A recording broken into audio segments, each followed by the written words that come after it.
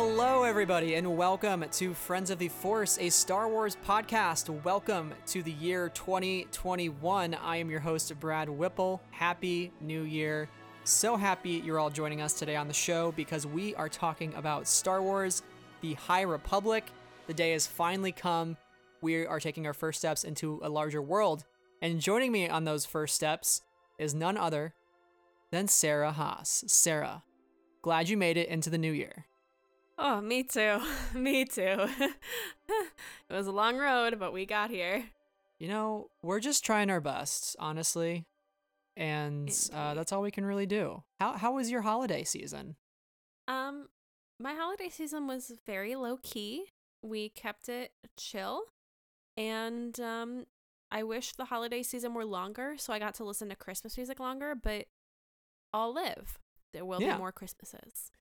It is true. It was a little different this year, but I got a couple good Star Wars goodies this year for Christmas. Yeah. Nice. Well, folks, it's been a weird week. It's been a little bit of a rough week. We are recording this on the Friday before you're listening to it, and it's been a tough week for sure. You know, I think as Star Wars, you know, it's something that we can go to and escape from the problems of the world and kind of take a moment to breathe a little bit. But I also think there's an importance of addressing issues when they happen and when things in our world affect real people, because as much as you can escape into a fictional reality of a space movie, it is also a privilege to do so, and some people don't always have that option. And the events of this week are honestly just terrible. Yeah, overall, Sarah, it's just not been a great week for our country whatsoever. No, yeah. Democracy is fragile, and we really all need to do our best to keep it moving forward. You know, my best piece of advice is like when the news feels particularly heavy and we're doom scrolling and doom scrolling and doom scrolling on every possible media platform, is to just reminder to take a moment for yourself, remember to drink water, get a bite to eat, and take a step away. If that means, you know, just taking a quick shower, taking a short nap, like, make sure to take care of yourselves. And I hope that you all took care of yourselves this week, because I think that, especially when we're far away, is what we can do in the moment to care for ourselves, truly. Yeah, what happened this weekend in Washington, D.C. is honestly just one of the worst things I've seen in my own life. And it's still hard to wrap my head around, but we don't support that here whatsoever on the podcast. We don't support that group, those ideals, what they stand for. It's fascist. It's dangerous to our democracy. Like Sarah said, democracy is fragile, and we have to do everything in our power to protect the one thing that our country is built around. I would say if you support those who barged into our congressional chamber and did what they did, this isn't the podcast for you, and you shouldn't be listening to it, because we're very vocal about these things, and we feel, you know, it's our duty to bring it up and just let you know that that's not what we tolerate around here, and we won't stand for it, basically. So we want to speak our minds before we talk about this book, because it's been on everybody's mind this week, and it's really hard to get away from it and to ignore that it's happening. Yeah. And while I definitely think it's important to take care of ourselves and, you know, spend time on ourselves during this time, it doesn't mean we get to just run away from it, because these are real problems that are going to continue to happen to some degree. Because now that this has occurred, you know, it's kind of becoming a part of our political system. Anyway, American politics aside, take care of yourselves, no matter where you are in the world. If you haven't gotten a bite to eat today, or drink some water, or please do so. Please hydrate. Brush your hair, or, you know, done something for yourself today, please do that. Because you deserve it. That's the 2021 energy you need right now, is self-care and kindness to yourself. So that's the energy we're going into Light of the Jedi with. Yeah. We're here to bring you the fun now. And again, with all of that aside and just letting you know where we stand as a podcast, now we want to take you on a little adventure 200 years sent before The Phantom Menace. and discuss Light of the Jedi by Charles Soule. It's the very first book alongside Justina Ireland's A Test of Courage, which just released on January 5th. Sarah, it's so crazy to think that we have come all the way from Project Luminous to the release date of the High Republic. It used to be so mysterious, and now it is in our hands. We are reading it. People are reacting to it. People are finally starting to get into Star Wars publishing, which has always felt like such a niche community for so long. And it's becoming more mainstream in a way, which I'm just like super thrilled about. It's not as much Star of Wars a books. it's not as much as like a small nerds club anymore, and I think that's always a good thing for publishing. The more attention it has, the better. I think Kevin Scott's comic sold like 200,000 issues, which is like really incredible. That's like a huge accomplishment right there. So I mean, this thing is launching with a lot of attention, a lot of positivity, and I think people from all ends of the spectrum are reacting great to it. And I will say, this book and this era, I promise you, it has something for everybody. I promise you it does. And I know there's a lot of hard feelings, with how the Skywalker saga ended and just some handling around certain things. But let me tell you, put your faith in Star Wars Publishing, because they have a very consistent track record, and they've done some very, very great things and pushed out some very, very awesome stories from amazing and diverse people. And I'm just so excited that we are finally here. If you want to think about it in the timeline of things, Brad, from the announcement of Project Luminous to now, this book being out, that has been the duration of our friendship. Wow. It has. Like, yeah. Started from the bottom, now we're here. Exactly. Now we get to talk about this book together. But the fact that we got the announcement of Project Luminous all the way back at Star Wars Celebration 2019, and now we're in 2021, and these books are finally out. It feels like forever. Thank God we made it through 2020 so we can get this new initiative, because wow. And I also want to echo what Brad is saying, that, if you're wanting to try something new within a galaxy far, far away, and you felt perhaps burned by the Skywalker saga, or are ready to move on, or just want a different timeline, some different characters you don't know yet and are ready to dive into, give it a shot, because there is something for everyone. And these books are all so different. I mean, obviously they take place during the same time period, they feature some of the similar characters, but from what I've already read, like the tones are different, the emotions are different, the storylines are different. Even though they have this big interconnected model, there is something for everyone, whether you love ships, whether they be, vroom fly, whoosh through the air, or like romantic ships, or kissy. Or if you like the Force, or if you like monsters or villains, like there is something there. Or you just like politics, like there's something there. It's really exciting to feel so like reinvigorated by Star Wars. And I hope that fans like myself who were feeling bummed, majorly bummed after The Rise of Skywalker, are feeling really excited about this. Yeah, the tank has been refueled for me, certainly. I feel very hopeful for the future of stories. And I'm like, listen, if we just sit in this era and bake in it for a while, I am great. And we had that big panel last week showcasing all of the new books that are coming out soon. We're getting a manga, graphic novel. There's just so much stuff coming in 2021. Finally going to hit my Goodreads goal for once, let me tell you. It's going to be a sight long remembered for me, because I'm terrible at that. But yeah, I really do think that this is a great era of storytelling. And we got socks, Sarah. We ordered that deluxe edition. My God. We're getting High Republic socks very soon in the mail. Very exciting stuff. I'm literally so excited. If there's two things I love in this world, it's socks and enamel pins. And that might make me really weird, or maybe all of the listeners out there are also socks and enamel pins kind of people. If that's you, oh my God, let me know. Let's talk about how awesome socks are. But when I saw that, I literally could not pass it up. I was like, I need both of these things. Yes, I already have this book, but like, I will get another for the socks. Yeah, I'm just over the moon about it. But how today's episode is going to work is we are going to start with our non-spoiler review. So that's going to be us mainly talking about the plot, the pacing, structure, kind of what we liked about the book, all those sorts of things. So if you're trying to figure out if Light of the Jedi specifically is something that you want to buy, we're going to give you the overview of maybe why you should. And I would say if you also want a good overview of the High Republic, you should check out our episode, our last episode with Lipstick and Lightsabers, where we previewed the samplers that are available. So, if you hear our non-spoiler review, there still are samples out there that you can read, and that's before you invest money into the book.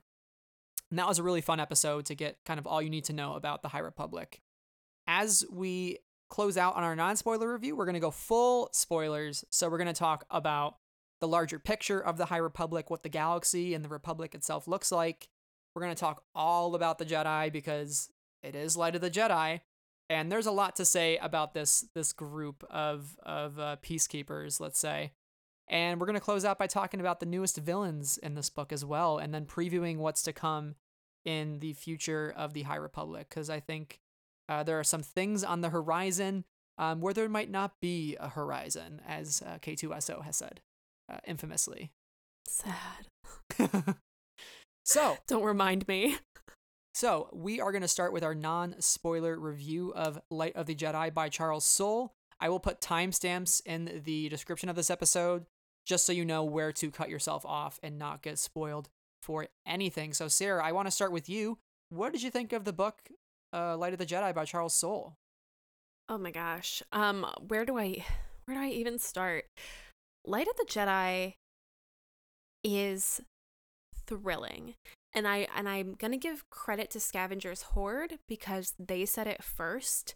And I'm just taking this word because it's very concise. But Light of the Jedi is cinematic.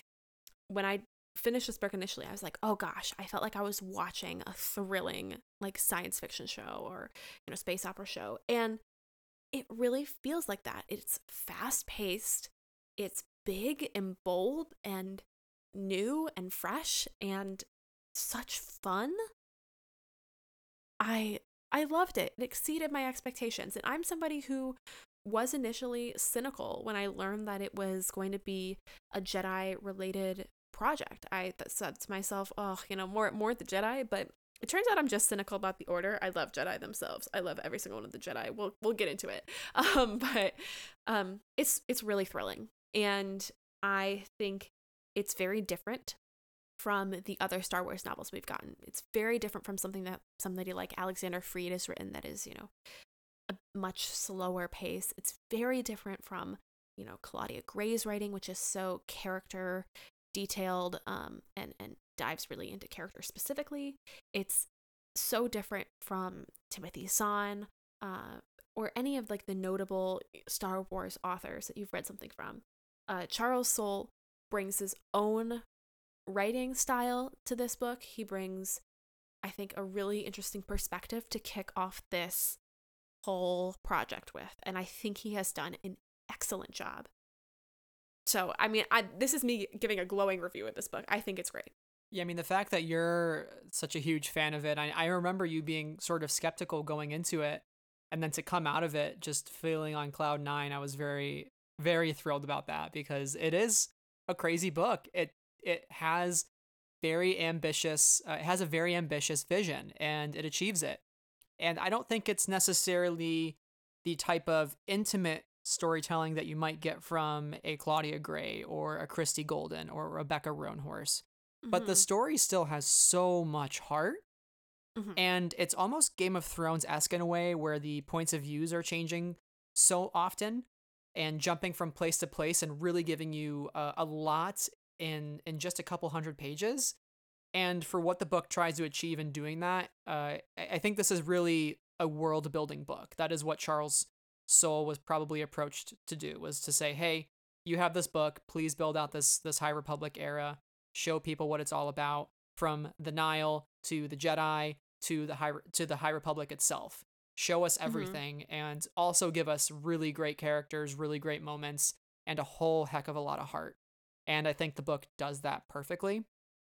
And honestly, I wouldn't say it's like the best book to ever come out of Disney canon, but I really do think that it is up there. And I mean, it's definitely something that I will probably go back and reread at some point. Yeah. Yeah, It's actually. it's paced very well. It leaves you in such suspenseful moments and hanging on the edge of your seat at the end of certain chapters, and it surprises you in a lot of ways. And I will say too, if you like romance, there are romance elements to this book, and I think to the High Republic in general.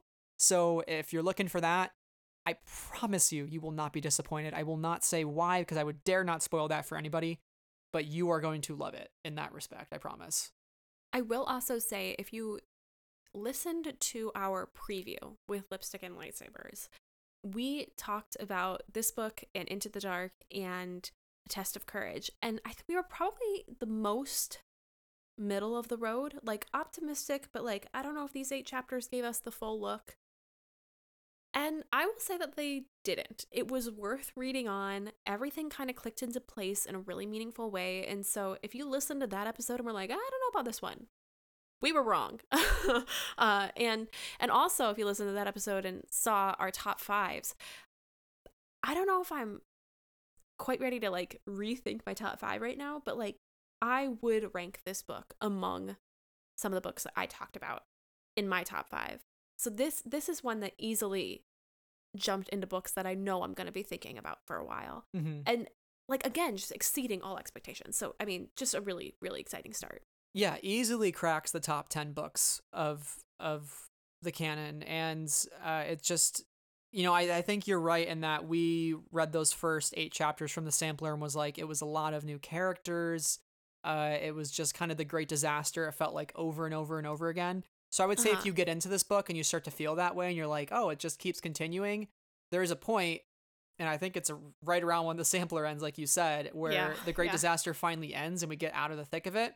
And you really get into like, okay, where do we go from here? How do we save the galaxy? How do we prevent something like this from happening again? And that's when it gets really interesting, because you see so many different parties kind of come together, the Jedi teaming together with the Republic and what that looks like, because we know from the prequel trilogy that the Jedi got themselves involved in military matters, and that didn't necessarily bode so well for them. So what does that look like during a time when the Republic is pretty heavily armed with a whole military, a whole defense coalition? And then what does that look like up against an enemy that can almost pop in out of nowhere and you never can project where they're coming from? And that's the Nihil. And the Nihil are just so awesome.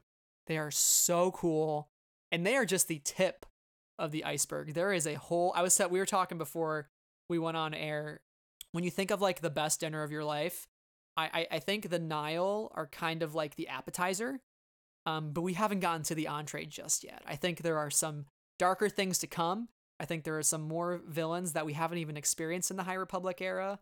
I'm not saying that's hinted at in this book necessarily. I'm just like, my mind is kind of thinking of all the possibilities, and that's really cool to think about finally. Well, I don't think it's a spoiler to say that we know we're going to get introduced to more villains, because it's been talked about openly in things like the panel and such things. So if we're talking about food references, we might as well make it Olive Garden.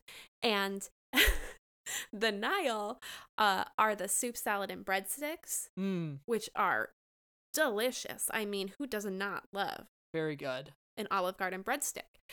And I think some of the other villains we'll get in future books will be just as good as the soup, salad, and breadsticks, but they're going to be that main course. So I think there's just a lot in motion here. Always in motion, the future is. I think that's what we're getting with this book. So yeah, absolutely. So it's just really exciting to see how passionate people are taking to this book. And again, it's just filled with some really heartful characters that I think you will pick out somebody from Light of the Jedi that you really attach yourselves to. And that's the cool part. And you'll just stan the heck out of them, because why not? Life is short. Let's just stan our favorite characters and enjoy Star Wars, because, I'm feeling good about Star Wars for the first time in quite a long time, Sarah. And I'm just here for I'm here for a good time, not necessarily a long time every single time. So I'm here to But enjoy. I hope I'm here for a long time, because this initiative is going to go into like 2025. Yeah, I think I'm trying to approach it more from that perspective of like, I just want to be here for a good time. And yeah, like you said, hoping. And I want this good time to go through 2025. Exactly. But I do think there's a lot of good to come from the High Republic. And as we found out from the panel, the High Republic is split into 3 different phases. So phase 1 is Light of the Jedi, which we know is going to go into early 2022, I believe. Then phase 2 is Quest of the Jedi. Phase 3 is Trials of the Jedi. So this is the long game for Lucasfilm Publishing, and I think that even gets me more excited, because when you think about investing yourself both monetarily, emotionally, into these stories, you want to know it's going to pay off in some fashion. So to kind of have that timeline of like, okay, this is going to be a multi-year thing across many different platforms, maybe culminating with The Acolyte, on Disney Plus. So I mean, there is a very imaginative spirit with this team behind their High Republic, and I think that is what invests me, because their passion makes me passionate, and it's very contagious every single time I watch them talk about it, honestly. Mm-hmm. So that is kind of our overall thoughts on the High Republic. I think it's a super positive and strong start for this new era, and a very much needed, refreshing take on Star Wars to get away from the Skywalker saga. And even though there are elements that are shared with the prequel trilogy, I don't think they are distracting in this book. And I think actually they will add very richly to future stories. And I would just say have an open mind to what may yet be to come. So with that being said, Sarah, we're going to turn it over to our spoiler review of Light of the Jedi. So if you haven't read the book yet, now is the time to turn off. Go read it for yourself so we don't spoil it for you. And for all of you who've already read the book, stick around, because we have much, much more to discuss. So I'm very excited. Yay! Sarah, why don't you tell our listeners how we've split this episode into 4 different parts? 4 parts is a lot of parts, but we're here for the Many long haul. parts. Yeah, we're here for the long haul, just like the High Republic. So we're going to give them all their due. So here in this first part, we're going to talk about the larger picture, what's going on in the galaxy, the background, the setting, what has gotten us to where we are now at the time of the book. In part 2, we're going to talk about the Jedi, because they're the best. The Jedi. That's all I have to say about that. They're the best. Bye. In part 3, we are going to talk about the Nihil, because, wow, there's a lot happening there. And in part 4, Brad has aptly titled it A Shadow Looms. We're going to talk about the future just a little bit. Just a little bit. A little bit of shadowy business going on. A little bit of speculation. A little bit talking about shady. the end and what's to come. So this is a lot going on. But we're here for it. I'm super excited to get into it. So when we think of this book from a larger picture in the galaxy, and even just the story of Light of the Jedi and what this era really represents, I think when you look at the High Republic era, it is an era defined by a time of optimism, by a time of exploration. You have the central High Republic run by Chancellor Lina Soh, who I'm absolutely in love with. I am just completely enamored by her. She is such a better Chancellor than Palpatine, let me tell you. And even Valorum, honestly. Valorum was just trash. And this is a time when the Republic is finally starting to want to explore in the Outer Rim territories, and I think that's really exciting. It's sort of this almost like a manifest destiny in a way of the Star Wars galaxy. The Republic, not as much of a spirit of like conquering, like I think in American history, where we just wanted to like conquer everything in the West. But I think it comes from more of a place of like unity. But there is a little bit of an essence of like, colonialism of, is it the right thing for the Republic to do this and expand into the Outer Rim? But when you think about the Outer Rim at this time, it is very dangerous. There's a lot of danger that lurks there and is unknown. And I think what Lina Soh wants to do is make everybody feel safe, feel like they can communicate across different sectors of the galaxy, travel safely through hyperspace, not run into marauders. And that's where the Jedi come in. The Jedi are building outposts across the galaxy, and they are sort of the ones that are responding to these distress calls and saving your ordinary citizens from from the terrors and the dangers that lurk. But Sarah, what do you think of just this galaxy in general, and what the state of things looks like? It is a really interesting galaxy because we think about what, Lena So is doing with her great works in attempt to, have everybody be respected, have everybody be peaceful, yada yada.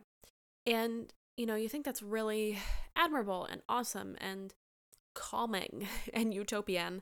And at the same time, we know that's not the case for the whole galaxy, which is interesting. But I think the efforts that Lena is making to make this galaxy connected and together as one, and through her "We are all the Republic" slogan, is super interesting and sets us up for a lot of potential successes and expansion of the Republic, but also very high highs lead to very low lows, or those things go hand in hand. So it's really interesting to see that this setup is so different from the Republic of the prequel trilogy, where everything is already pretty much falling to pieces. Yeah, I think it's the prequels are a much more disastrous Republic. I mean, you have the brink of civil war, basically, and this is a time of no civil wars no wars are happening. There's no Sith. We are just riding the waves, Sarah. Surf's up, bro. Yeah, everything is good. Shred the gnar. Good. Yeah. Yeah, I mean, get your boogie boards out. Let's go. No, but what do you think of? We are not surfers. No, I literally can't even. You can tell. I can do paddle boarding. That's a fun activity. You just stand, gently roll the waves. But Sarah, what did you think of the? No. That's what the High Republic is like. It's all the paddleboard. You're just gently riding the waves. Yeah. Standing up on your feet, going with the flow. Yeah, and then the prequel trilogy is when the Riptide comes in and you get pulled under your water and you try not to drown. Anyway. And you drown anyway. Yeah. Sarah, what did you think of the slogan, "We are all the Republic"? Because for me, the first thing I always thought about was "I am all the Jedi" from The Rise of Skywalker. And everybody should know I absolutely hate that line. But but I thought I didn't come from that angle going into this book, but I kind of thought it's a little cheesy, it's a little cheesy. But by the time I got to the last part of the book and you hear it for the final time in this book at a very specific moment in Lena So's own thoughts, I finally kind of all clicked together and I was like, "Oh, that's it. That's what it means. I understand." It's this idea for Lena that the galaxy has to work together and we can't solve problems individually. We have to all come together, because one person's problem is what invariably causes another person's problem, whether it's cultural, historical, economic, or related to military matters. It's all interconnected in a way. So if Lena So can make people believe in the one vision of the Republic, that we are all the Republic, we are more than just ourselves and our own goals. If we can compromise with each other, if we can have this one idea, this one goal, this one sentiment, and we can share that, we are going to be so much better off. That it's just we're just going to ride these times as long as possible. And it won't always be like that, but let's sure as hell try, Yeah, I will say that I definitely think that "We Are All the Republic" is cheesy. It is. When I initially saw those socks, I was like, what is this? Why do they have these words on them? And it is cheesy, but that's kind of the point of it. It is a very ideal situation and an ideal phrase, and Lena is really doing her best to make it possible. And it's so interesting when compared to my favorite Star Wars novel, that I talked about in the preview episode, which is Bloodline, where there's the two factions, the populists and the centrists in the New Republic. And the populists, want each world to kind of rule itself, and the centrists want the central government. And what we have right now in the Republic is a clearly centrist point of view, but with the idea that everybody has a seat at the table. So it's very it is very like utopian, and it feels a little hippy dippy, but it kind of it works. It works for the setup here, and I get what she's going for, and it's fascinating. Yeah. I want to talk about how she thinks she can achieve that vision. So do you want to tell our listeners about the great works and what your initial impressions of those are? Yeah, so when the first instance of the great works popped up, I highlighted those words and was like, what is this? And we get a little bit of it throughout the book. We learn that it's like infrastructure, culture, back to cultivation, comm relays, republic fairs, treaty negotiations, Starlight Beacon outposts or outposts like the Starlight Beacon.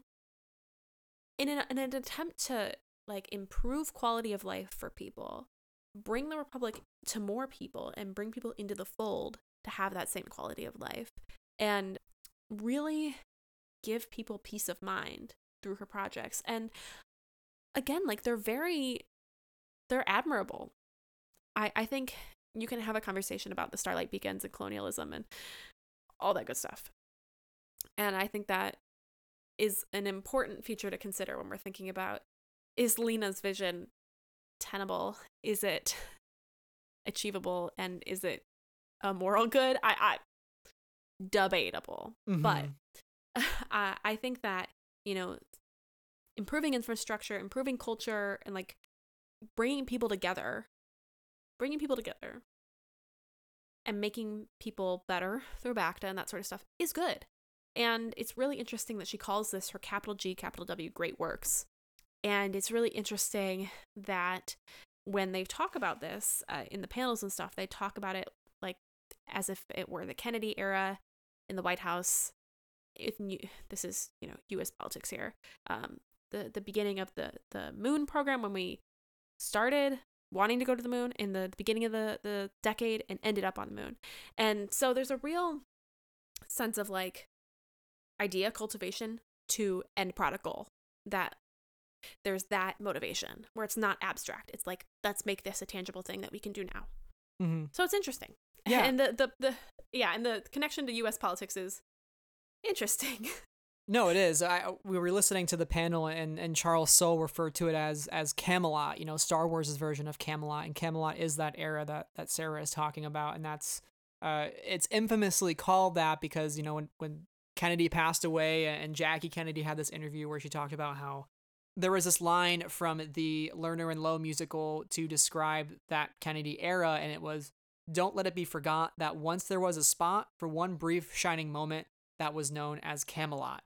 And Jackie Kennedy always said that was JFK's favorite line, so they often refer to that era as Camelot. So to think of that, the Star Wars High Republic era in terms of Camelot, and to hear the idea of great works, I even thought back to, Franklin Delano Roosevelt in the 30s, who had his New Deal program, which was a bunch of different public work programs that helped to restore American spirit, American hope, by saving the economy during or in the midst of the Great Depression and afterwards.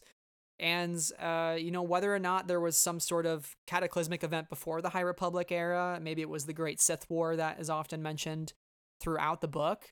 This is really the Republic's chance to say, we have an opportunity right now to make future generations have a much easier time. And I think that's very inspirational to hear from Lena Soe, because she's not as much focused on like what the effects will be now. Like, yes, that is part of it, but she's also very fixated. I don't know if you noticed this, Sarah, like on her legacy. She brings it up like a ton throughout the book, how she's like very focused on like, what does her legacy look like? Her legacy will be the great works. This is it. Like, this is how she will be remembered. And I think she cares more about how the Republic will prosper and continue into the future. And I think much of what we see in the prequel trilogy is because of Lena Soe's great works. It's going to be why we have BACTA, why hyperspace travel is possible anywhere pretty much, why communication is so easy across the galaxy. Like, all these things are putting into motion what it's going to look like 200 years. 200 years isn't really that far in the future in the Star Wars galaxy. It's pretty close, honestly, And yeah, it's incredible too that, she faces a pretty big amount of pressure, the naysayers who say, why don't we just focus on now? Why don't we save our money and like just do what we can to get by right now? And she's like, no, we have to do this. Like, we have to come together so there's peace and prosperity. I'm not just going to, rule in my own self-interest and abuse my own office. I want to rule for the people. I want to show us that we can come together for good. And that's why I love her. I don't know. It's just like a good leader. And I love too the fact that she has these like two lions that come with her everywhere, Matari and Voru, who are Targans, and they have like low level empathetic abilities, which it's pretty unusual in a predator species, but they're just giant cats essentially. They're giant cats. Like, I love that. I saw that concept art. So if you haven't listeners, if you have not seen that concept art of Lena So, it is not what I imagined them to look like, nor what I imagined her to look like, but it is fascinating. The giant cat / lion bodyguards, Targans, it's a very weird, very weird thing. But again, it kind of builds the world in a very fascinating way. I think I'm just going to be like, that was interesting for the rest of this podcast. I'm so sorry. Now, Sarah, what about the Starlight Beacon? I think that's really the central great work of this story. Do you want to tell us a little bit about that and what you thought of it? What do you think its use could be in the galaxy? Like, is it a good thing? Is it a symbol of positivity in the galaxy? Or could it be seen by some as sort of like a unattainable thing? Yeah, as I kind of hinted at a couple minutes ago, I'm kind of two minds about it. On the one hand, it is super ambitious. It brings a lot of technology to the area. It presents itself as a place where people of different cultures can come and meet, where people from the Outer Rim can come and, like, there's this, I don't know how to describe it. I don't have the quote in front of me, but like there's this section of it where it projects and manifests like the environments of other planets. It is an attempt to bring people together and expose Outer Rim worlds to the cultures, plural, and the worlds, plural, of the Republic. And so it kind of does this merging of the individuality of Republic worlds alongside the central nature of the Republic. And I think it is very interesting. Like, it is made out of a particular steel that's going to boost communication power in the Outer Rim. And like, that's awesome. At the same time, if I were some rando on the Outer Rim, I'd probably not be thrilled about this. Probably was in construction for a hot minute. But, if I'm somebody in the Outer Rim who enjoys my small planet and my way of life and doesn't need anything beyond my community, my surroundings, and my planet, I'm probably not super thrilled about this. And so I think they're like, or if I'm like a space pirate or any sort of part of the Nile, yeah, if I'm part of the Nile or any other space pirate or a ne'er-do-well, I'm also not thrilled about this. So I think it's complicated.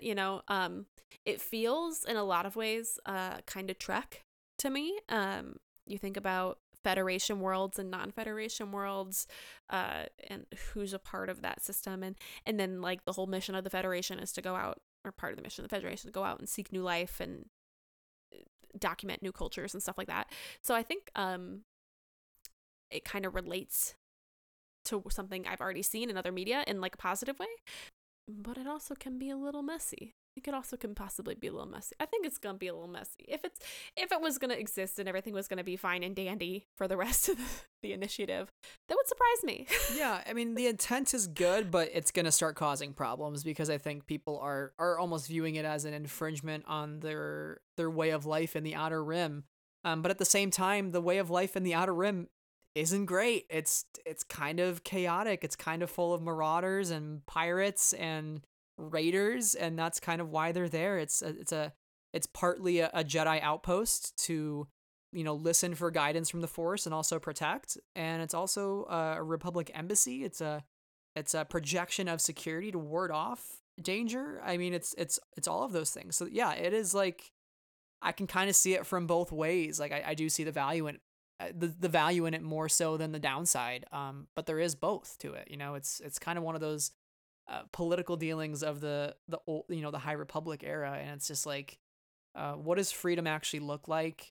And is the Republic? Are we all really the Republic? Or is just putting an outpost somewhere saying we are all the Republic? You know, like what is it going to actually look like now that at the end of the book we've had the ceremony for the opening of the Starlight Beacon? Like, what's it going to look like in the next book, in The Rising Storm by Kevin Scott? Like what is the Starlight Beacon going to represent once it is finally operational? Because I think it's more about your actions and what you do with these things than the intent, because sometimes the impact might not match your intent, and that's where you run into problems. So it'll be really interesting to see what happens and where this leads the Republic, because I think one thing that really stuck out to me to kind of close out this conversation is Lina Soh when she visits the Umate, which is the tallest peak of the Minari Range. It's like one of the last standing mountains as part of Coruscant's original topography. It's this mountain structure. It's become a passageway. It's chambers. It means a lot of different things to different people, but to her, she sees it as a choice to stitch together the entire galaxy. But she also sees it as a thing of, there is nothing so big it could not be swallowed, nothing so strong it could not be humbled, nothing so tall it could not be made small. Not a mountain, and not the Republic. This means that failure is an option. It's the gravest option. If this fails, she says it's just going to be, quote, worlds alone in the dark. Very foreboding. And I think that's on purpose. I think if the Starlight Beacon ever gets destroyed, if they put all their eggs in one basket with these great works and they don't turn out the way they want and they're kind of just sitting ducks after that, yikes. There's a lot of danger here. Yeah, and considering the next book by our good buddy Kevin is called The Rising Storm, this one had an optimistic title, Light of the Jedi is a good title. The Rising Storm is a little darker middle chapter, if I've ever heard a darker middle chapter title. And I do want to talk about that moment for just a second, because Umate, the tallest peak of the Minari so cool. Range. I love some Coruscant geography. Give it to me. Like, you think about Coruscant and you think about the way that it has just been built upon built. When you think about that planet, you think about it as the core of the galaxy, as the city planet. It is a city in itself. And to know that there's this more or less a park where one peak of this place shows up and nobody's just touched it is fascinating, because I think on top of everything that is you talked about, it just says, I think about our own world. It just says how close we can come to the brink of completely decimating something, how close we can find ourselves to the brink and then not realize that we're there. And maybe you mentioned that in a better way than I just did, but no, it's true. Like, even though this mountain has been preserved for generations, it could just as easily be destroyed. Well, it's not even that. It's like, that's all that's left. Yeah. Is one little mountain peak. And it is curious. It's like, you keep, it's kind of like the Overton window idea, that like you keep normalizing other things until other things fall out of your window, or even worse, things keep getting in the window. If you think about, American politics and what we accept and what we don't accept in our discourse and that sort of stuff. But like, you get so far over for something like climate change or humanity, the Anthropocene. I'm going real U.S. American human right now. But, but like, you get into the Anthropocene, and like, my favorite family farm was torn down and is now some cheap houses. Like, how close we can get to changing our landscape without transforming it completely. Yeah. Like, what do you leave behind? And if you think about the Republic's transformation, what does it look like now, and what is it going to look like in the future with all of these changes? Is it going to still be the Republic it always was? Is it still going to be the High Republic? And I think No. that's exactly, I think you're using it in the perfect analogy. Like the Ume is like exactly what the Republic is going to become in the prequel trilogy. There's going to be remnants of that High Republic era still around, but the tragedies and the things that are happening that are going to dismantle the Republic is like the rest of Coruscant City kind of swallowing up that optimism that was once there and is now gone, and is going to lead to Yeah. the fall of the Jedi and the fall of the Republic. You know? It is just that idea that you go so far in one direction that you don't realize you've swallowed it all up until you've done it.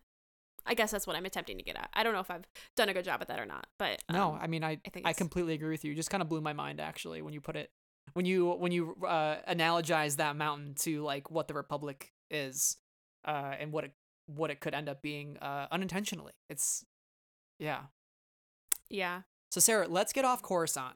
Which, by the way, I just have to say, can you believe we're getting capital N new Star Wars content in Coruscant?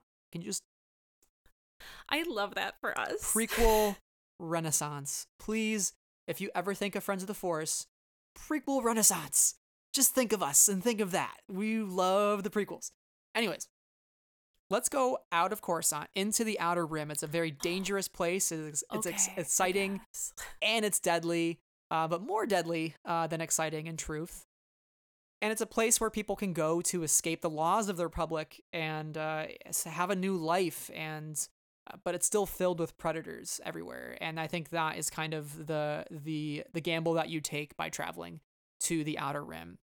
So we spend these first 120 pages in the Hetzel system, and this is where the Great Disaster takes place. We later learn in the book that the Nihil were the ones responsible for the Great Disaster, because as the Legacy Run was traveling through space, the Nihil came across hyperspace. They came across it, smashing into the Legacy Run and raining these pieces of the ship full of passengers down across the Hetzel system. And the Hetzel system is one of my new favorite places. I feel like I always attach myself to a new place. I know in Shadowfall, I'm blanking on the name of the city right now, but like that whole planet used to be the old Coruscant. Yeah. Oh my gosh, yes. Yeah, and like now Hetzel is my new love, right? And yes. it has the two moons, the fruited and the rooted, which, like, Charles, thank you.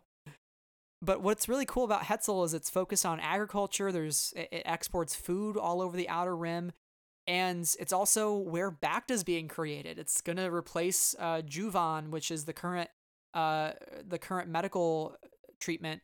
It's this new miracle replacement that everybody sees it as, and it's growing here. It's gonna revolutionize medicine, and they use every bit of Hetzel to its capacity to grow. And they have croplands on the rooftops. They have harvester droids, floating among various towers, and there's fruit vines hanging, and there's rivers and lakes growing algae and water weeds. It's like a beautiful, serene, orange glow sort of place. It is just beautiful. And the tragedy that this thing has to happen to this wonderful system, this wonderful tri-sunned system. There's 3 suns. Take that, Tatooine. Incredible. Take that. Yeah. Think about those sunsets you can stare off into. Yeah. Suck it, Luke Skywalker. That's right.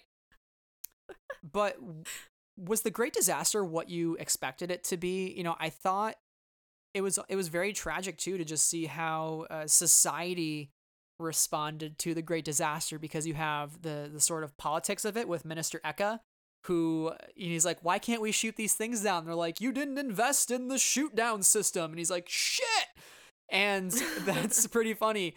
And then you have society where it says, quote, some people ignored the warning. False alarms had happened before. True, nothing had ever happened of the scale, but really that made it easier to dismiss the whole thing. After all, the entire system in danger, it just wasn't possible. End quote. Some people stayed in their homes, and some people turned off their screens and went back to work, and the other people who wanted to get off planet and saw the red flags and wanted to get out of Dodge, they couldn't, because traveling off world is an expense. It's usually only reserved for special occasions, and really the only rich people are getting off planet. Ticket prices are skyrocketing to unattainable levels. It felt very COVID-like. It is so freaking weird that this book came out when it did, because you see all the telltale signs of a disaster. You know, even in our real world, there's still people who have said, you know, false alarms have happened before. We don't need to prepare for this thing. It's fine. You know, the pandemic response office, or whatever it was called, had got dismantled long before January. Could have been helpful this time around. So there's all the telltale signs of a disaster striking and how we respond to it in this book that we've seen in our own world. And I just thought it was really interesting how we saw those two things and these two worlds of ours sort of blend together in a way that we could relate to. Did you get that impression as you read The Great Disaster? Because I just did not expect it to like really hit me in a COVID sense. Yeah, I definitely got some of those vibes as well. And one of the things that I found really interesting, kind of going back to beginning of your talking about Hetzel, is that it is a bit of a workhorse planet. It is not leisurely. It is not a place you go to travel for vacation. It is a planet that provides, and it is a system that provides all sorts of agriculture. They rotate the crops and are able to grow, you know, tons of different things every year that provide for the rest of, you know, the Outer Rim, the Republic, and everybody in between. And so this system particularly is very, very, very important for that reason alone. And I definitely, when we talk about the society and the politics, I definitely felt that relation to our current situation, because it is a sense of like complacency, like, oh, it hasn't happened anytime in the recent past, so why do we have to prepare for it now? Or like, why do we keep funneling money into this when we could be doing X, Y, and Z?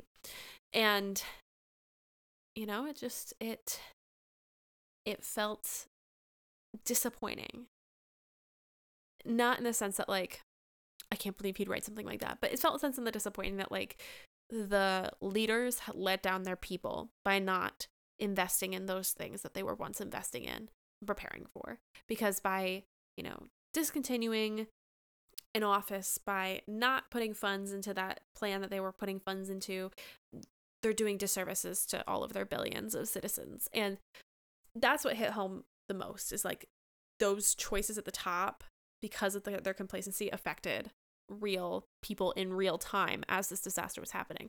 Now, this disaster was indeed a freak thing in a lot of ways, but at the same time, even freak things need responses. Yeah, it is really fascinating, and I think what really struck me the most was sort of the class division that was happening. You know, the people, I think there was the imagery. Oh my God, yes. The imagery when Loden and Bel Zettifar get down there, and there's like the high walls with the guards on top, and there's a ship transport on the inside of the gates, and all the people are like, we can all fit on there. Just let us fly with you. And they won't. And I think this was very purposeful. Wonder where I've seen that. Very purposeful for Charles, you know, even when you think of people getting really excellent medical care, you know, in a COVID world, and a lot of us out here are just trying to get by, and you know, hospitals are running at capacity, and ventilators aren't where they need to be, and the medical workers are just working their asses off, and it's tragic. And we just don't have the resources that we need. They're somewhere. They in a way feel like they're behind a locked gate, guarded. And it's just like, yes, but why? Why can't we have that? Why can't we be on the transport? Why can't you help us to the way we need, you know? And I think that was what really struck me.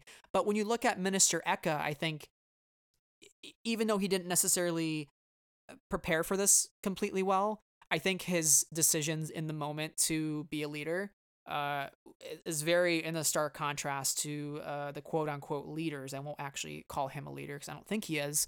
But the decisions that have been made in our real world, because Minister Eka says, you know, as bad as things might be, the longer you wait, the worse they get.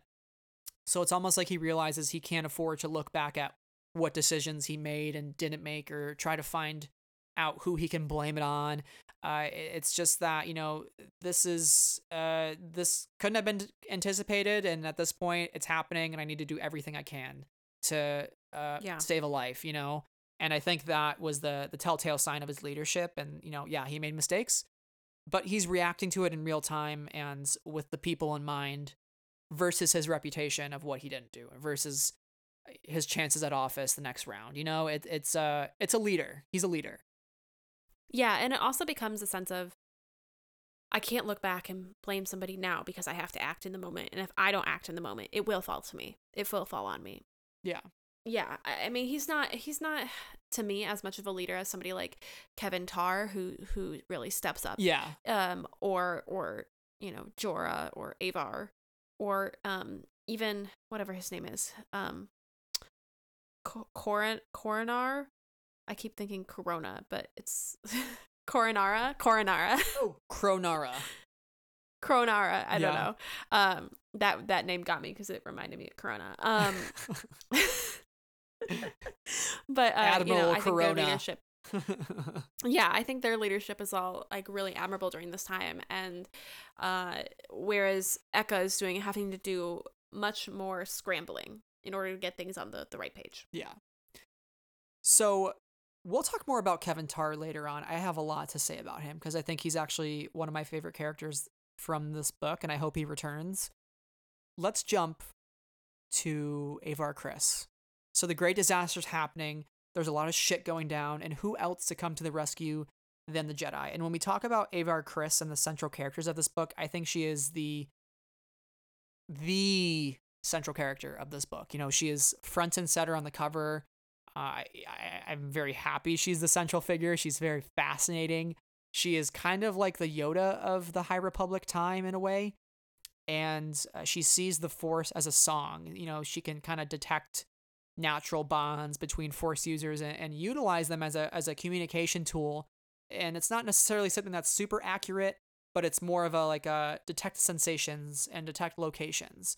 And it's when the Jedi hear her song, it's like a feeling that they have rather than specifics. They can sense the danger's coming. They might not know what the danger is, though, right? What did you think of Avar Kriss and just the fact that she shows up to the Hetzal system? She's ready to fight. She's ready to save some lives, and this will also lead us. This will close out part 1 for us and into part 2 as we discuss more of the Jedi. You mean my gorgeous Jedi queen, Jedi Master Avar Kriss? I'd love her. I would die for her. She is such a fascinating figure. And I mean, we could talk about characters in this book, and we're going to talk about characters in this book, but she sticks out as throughout the book, the person that we are going to see as the leader.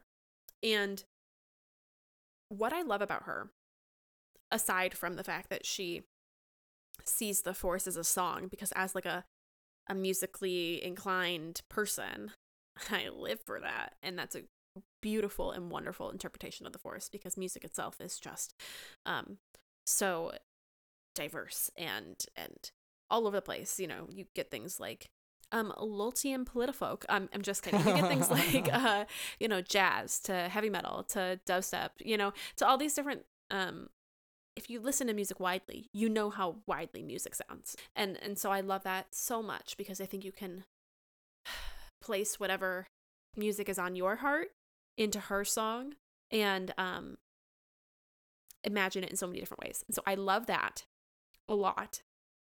I love the fact that she can tap into the Force and enhance the connections of others. I think this is so important because we talk about the Jedi, we talk about attachment and connection, and sometimes there's a miscommunication, I think, between Jedi. Jedi have different philosophies. And while I don't think that is nullified by Avar's power, I do think it is cool that Avar's power allows them to communicate better with each other by enhancing their connections and allowing them to, sense their positions and their feelings and those sorts of things better than they would without it. That's really freaking cool. Yeah, I think the most neat part about her is she doesn't really use the Force as a superpower. She is like the epitome of what the Force actually is. It's about not jumping down to the Hetzal system, which, by the way, I love when it says Avar Kriss. She does. It says Avar Kriss believed that the best way to win arguments was simply not to have them. And then she yeets herself out of the ship down to Hetzal. I'm like, girl, that is the perfect response to controversy. but she doesn't, what she's figured out is that she's not going to engage in conversations and arguments that will go nowhere and lead to no solutions. She will find the solution and she will execute that solution. Yeah. And she doesn't ask questions of other people in a way that gets into the weeds of nonsense. Like, we'll talk about it later, but like, she doesn't ask Elzar to explain why he is the way he is. She just accepts him and understands like he's going to do what he's going to do and she's going to do what she's going to do. And I think that's great because I think it presents her as a very specific kind of leader that trusts the people around her to do the things that they need to accomplish. Like, when she gives them a task, she knows they're going to go through with it. Yep. And she's someone that you immediately, to me, like, I immediately feel comfortable around this character. Mm-hmm. Not because she's incredibly likable and she's like friendly to everybody, but because she is goals oriented. And at the same time is people oriented. And I love that. I think she is great. Yeah. She's great. Yeah, and like, she trusts in the Force, and when you think about her just kind of taking Elzar at face value and not necessarily trying to understand the mechanics of his mind, it's the same thing with the Force. It says that she doesn't try to shove forward and find the answers that she wants. She listens to what it wills in its own time. You know, she goes down to Hetzel. There's that missing spot that she can't quite find, which we understand is the super cooled liquid Tabana gas that's heading towards one of the suns in that system, and it's going to cause a huge chain reaction that basically cooks the entire system in seconds, right? And she goes down to the planet, and she's surrounded by life, and she finds the missing note that she needed. You know, she doesn't push for that answer on the starship. She goes, okay, I'm going to trust in the Force. I'm going to go surround myself with it, surround myself with those natural elements of the Force, and seek that deep connection. It's not going to take me a lot of effort to find that connection because I am so surrounded by the Force. It's going to be easy for me. And it's almost like she's the definition of think smarter, not harder. You know what I mean? Yeah. Yeah? Yeah, definitely. Would you agree with that? I feel like now I'm just having a moment here where I'm like, that's literally Avar Kriss. You know? Yeah. Yeah. Yeah, no, she is. Yeah, that's a great way to put it. She's like, we're just going to do it. We're not going to fuss around about it and make it more difficult for ourselves. We're just going to go into it. Yeah.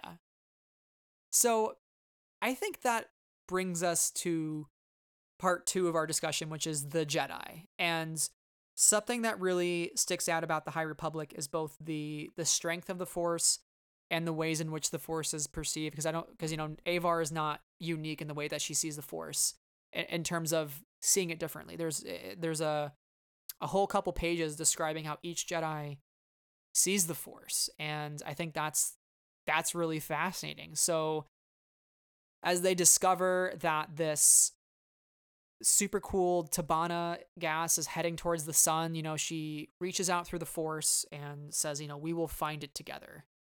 And she becomes the starlight beacon of the Jedi. You know, it's kind of interesting, right?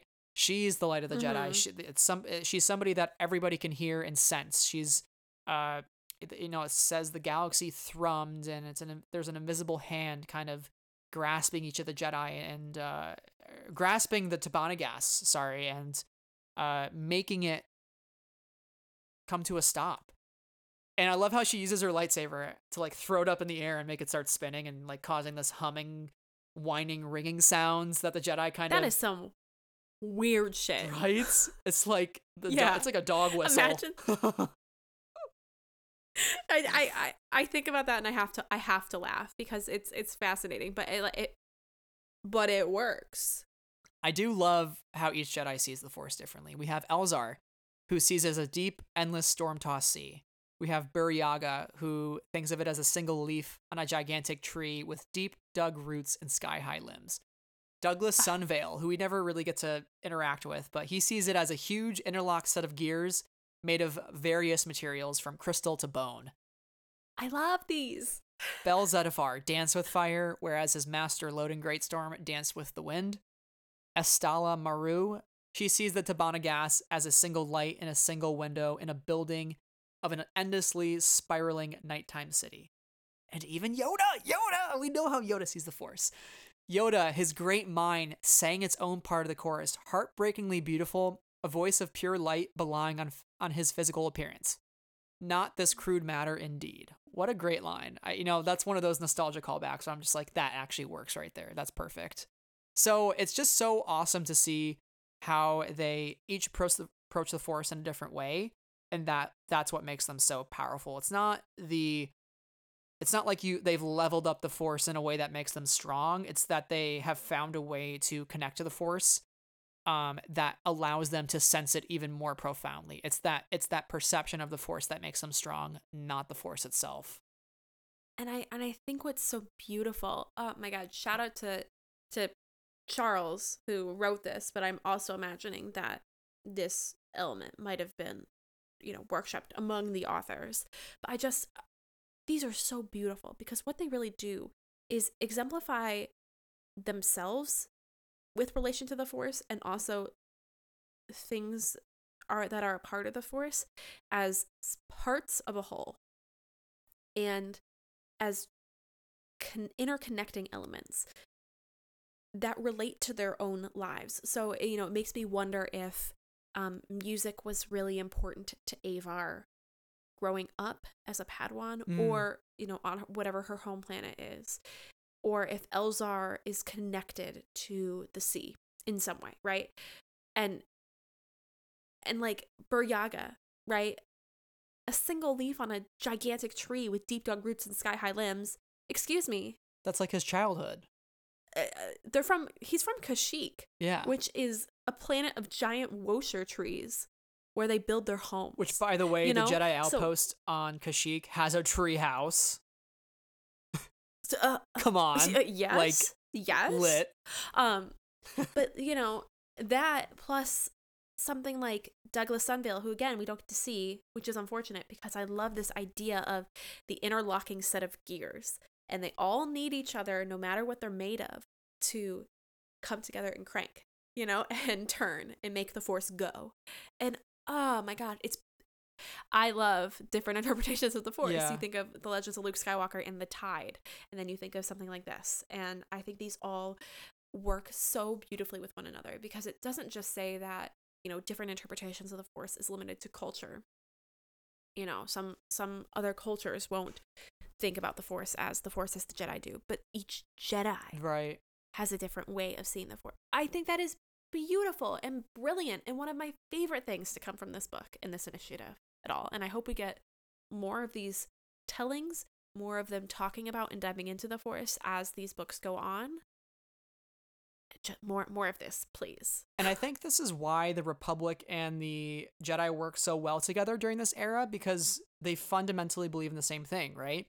Lina So believes that they can't solve their problems individually, much like Avar Kriss says, we will find it together. She understands that they can't take down this Tibanna gas individually. She has to unite Jedi across thousands of light years away. Like, even Yoda's nowhere near the Hetzel system, but he's still a part of this, and he helps with his Padawans on his sabbatical trip that we're going to learn about in the comic book, I think by Daniel Jose Older. I think that's his comic. That's the fascinating thing is they fundamentally have that same philosophy at their core, and that's why they work together well during this era. Whereas I think when you look at the prequel trilogy Jedi, I don't think they are as much willing to give up their own lives to save an entire system. I think they are a little more selfish and dogmatic and introspective and don't want to get involved in the matters of different systems. So I think you really do see, I'm wondering when that shift happens. And obviously we see that the Republic also becomes a place of more kind of focused on the bigger picture of the galaxy and more on the nuances of like trade route taxation and all these just really random things that kind of clog up bureaucracy without actually getting anything done. And it's something that Padme Amidala tries to come in and shake up as much as she can. And I think almost in a way, Padme is the next iteration of Lina So in terms of her ideals. But it's all very fascinating. It's all very interconnected. They believe in the same things is what I'm trying to say. And I'll go off on some tangent about Padme if I don't stop myself. So let's talk about the, quote, golden age of the Jedi. Yeah. I think this is something that has potentially turned people off to the book because I, as much as you do, believe that the Jedi are flawed and they are the reason that the Republic fell. And just like Luke in the Last Jedi, they were very full of hubris, and they screwed up, to say the least.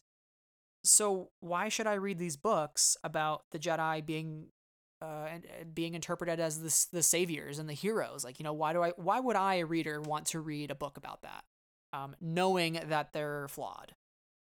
Sarah, why would you tell somebody who thinks that way, or maybe is like a little hesitant to read this book because of that, which I totally understand and is completely valid. I had the same worry going into the book. I don't anymore. What would you tell a reader who is kind of in that conundrum, that kind of middle ground, limbo area?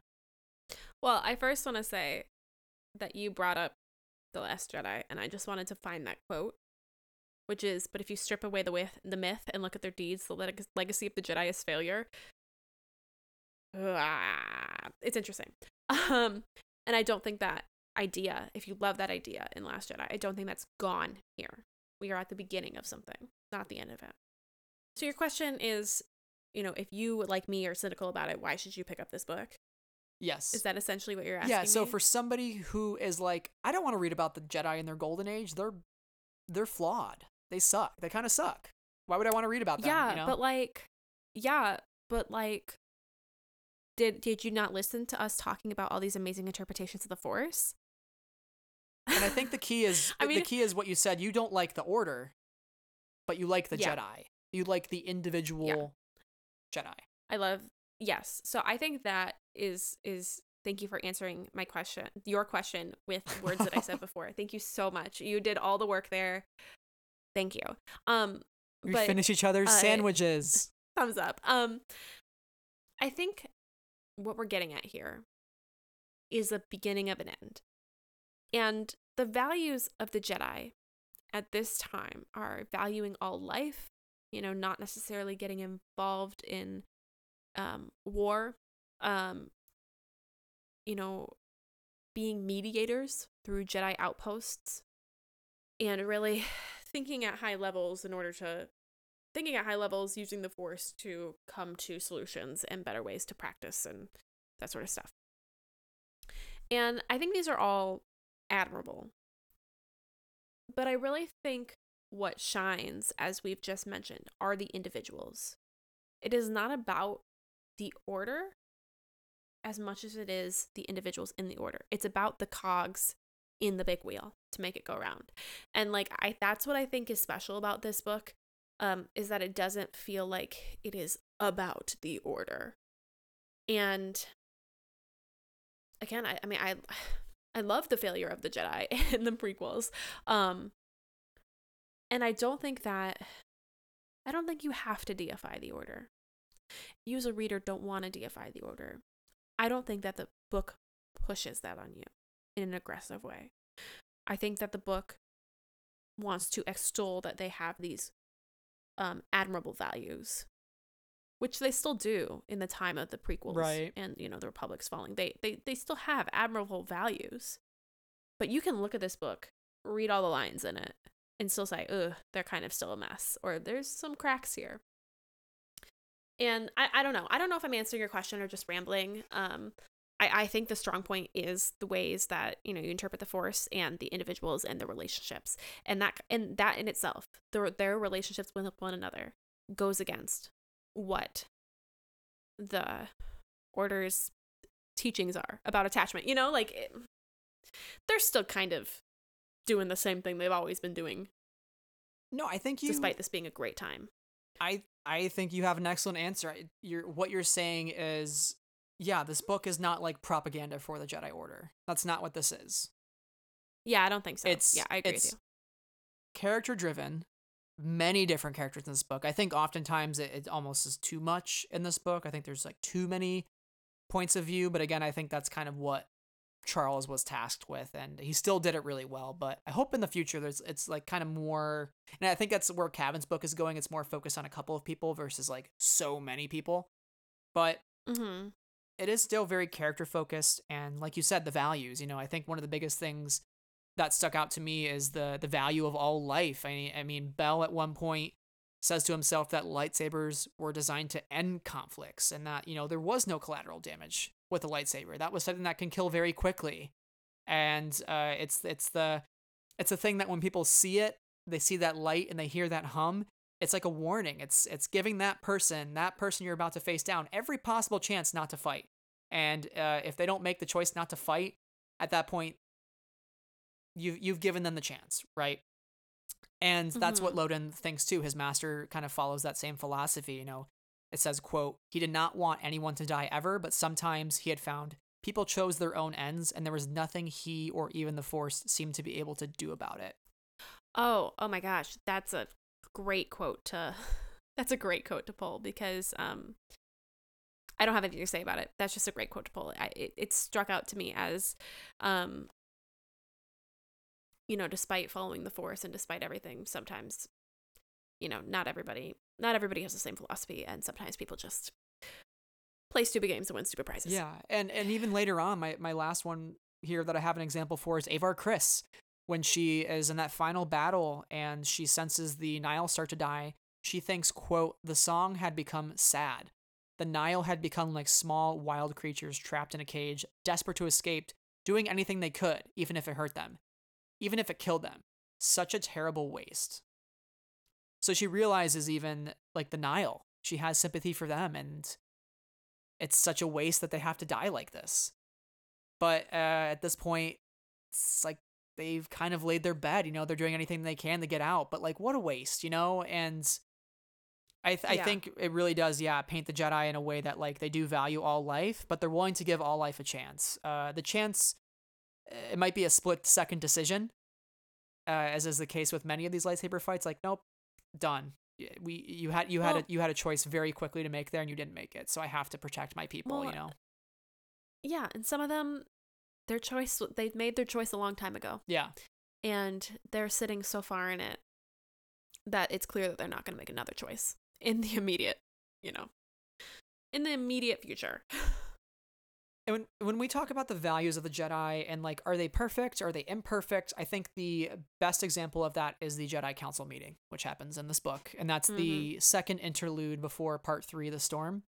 And I texted you this. I was like, this is something we're going to chat about. Like, absolutely. Because I think really this is probably the only time in the book that really digs into the Order itself and, like, gets into that nitty gritty. And it's through the perspective of somebody who is fed up to her wits end with the Jedi Order, and she's just annoyed as hell. It is Jorah Mali, who is the master of Reath Silas, who is the Padawan in Claudia Gray's Into the Dark. So it's interconnected, and it's cool to see her perspective.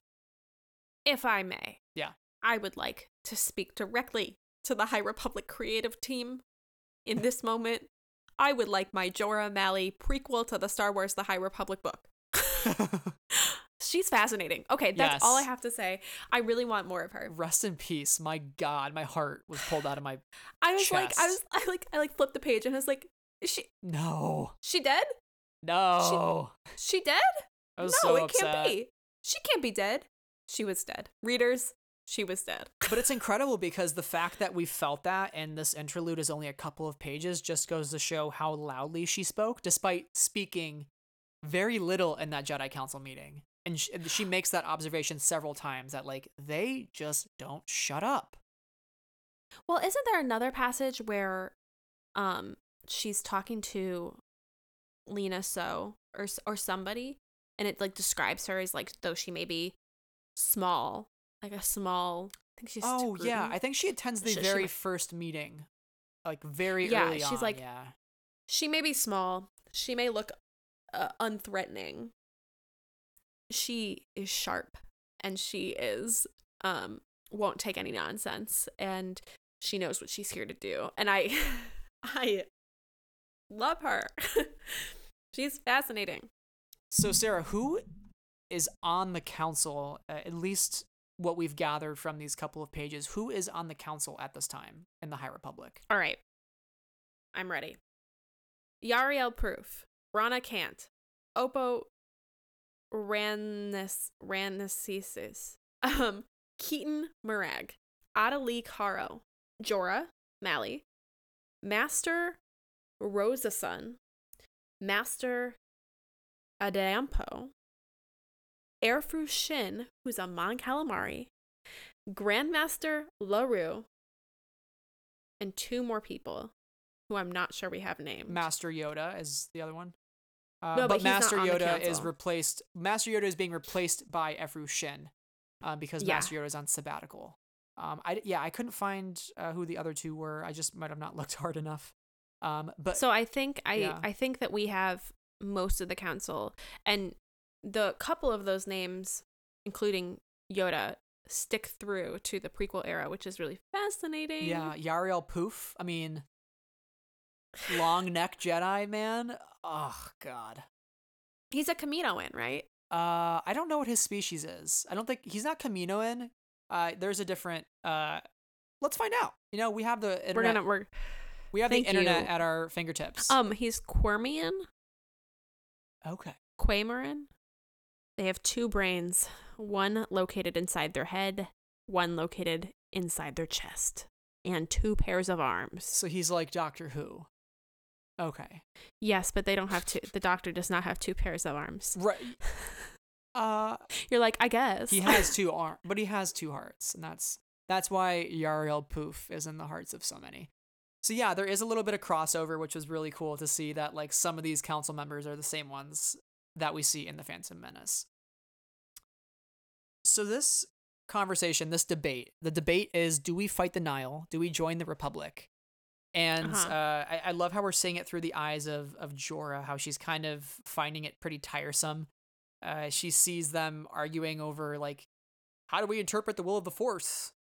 And she just mostly sees it as like a philosophical vortex, like, you know, and it's just kind of like, are we going to argue over like the antics of the Force all day, or are we actually going to do something and help people out?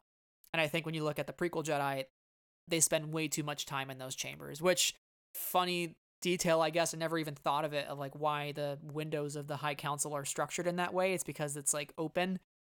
The Jedi have nothing to hide, so it's very symbolic in that way. So I think, you know, even though they have nothing to hide, it's like almost like, what are they hiding? Like, what are they doing actually? Are they making any decisions, or are they just sitting there playing chess and making people guess, you know, is it a ship or a cup on my tablet? So, but it's not even that they have nothing to hide. They can say if we're talking about fault lines in the Jedi Order, they say they have nothing to hide. Their whole Jedi council room, you just called it something, but I guess I'm calling it the Jedi council room, is plastered in windows, but it's so high above everybody else. right. It's so far away from everybody else. Can anybody actually see in? Oops. Something to think about. Because they might have windows. They might be able to see the sun when it's up. They are still very far removed from everybody else. Windows are a language. Windows are a language. Yeah, I saw your note. But the windows allowed them to see out and theoretically allow others to see in, but who's actually able to see that far? And it kind of goes back to that question you were saying, or the question that the debate is posing is, you know, what does the Force will it? You know, the Jedi are so focused on, you know, their outposts and their coordination with the Republic, and then the Council kind of sits in this room kind of far away from them and theorizes for a while, and you know they're removed from the Jedi on the ground too, and so it's an interesting thought to think about the Council as removed from the day-to-day, because they are. And then you go back to Master and Apprentice and Qui-Gon and you yada yada yada, etc., etc. If you've read it, you know. It really did change my perspective though of like what is the purpose of the Council, because like to Jorah, I think it's really, she's the best person to see this through the eyes of, and she makes a good point of like every single Jedi is connected to the Force, right? So whatever decision the Jedi make is the will of the Force. So to sit there and have these endless debates about what does the Force want, The Force wants what you will it to. Like, your decision is going to be the will of the Force. So it's almost paralyzing in a way to just sit there and try to figure out, what do we do? It's a waste of time. So I think her point to the council, when it comes down to her deciding vote, it's a 5-5 tie. Do we help the Republic fight the Nihil? She is the deciding vote.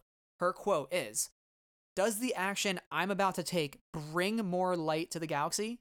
In this case, the answer is clear." It's really that simple. It's that freaking simple.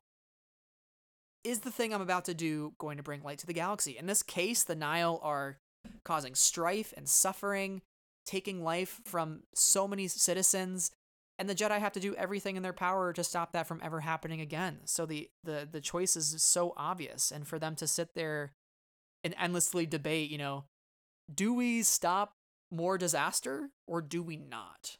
What is the will of the Force? It just seems like, and Jorah's just like, why? We're going to bring light to the galaxy by saving the galaxy. Like, of course we will. Why are we debating this? It's just great. It's great stuff. Yeah, and I want to highlight a great moment on page 300. You and I, Brad, both love our girl, Avatar Kyoshi. We get a Kyoshi moment from our good buddy, Yariel Proof. Yariel Proof here.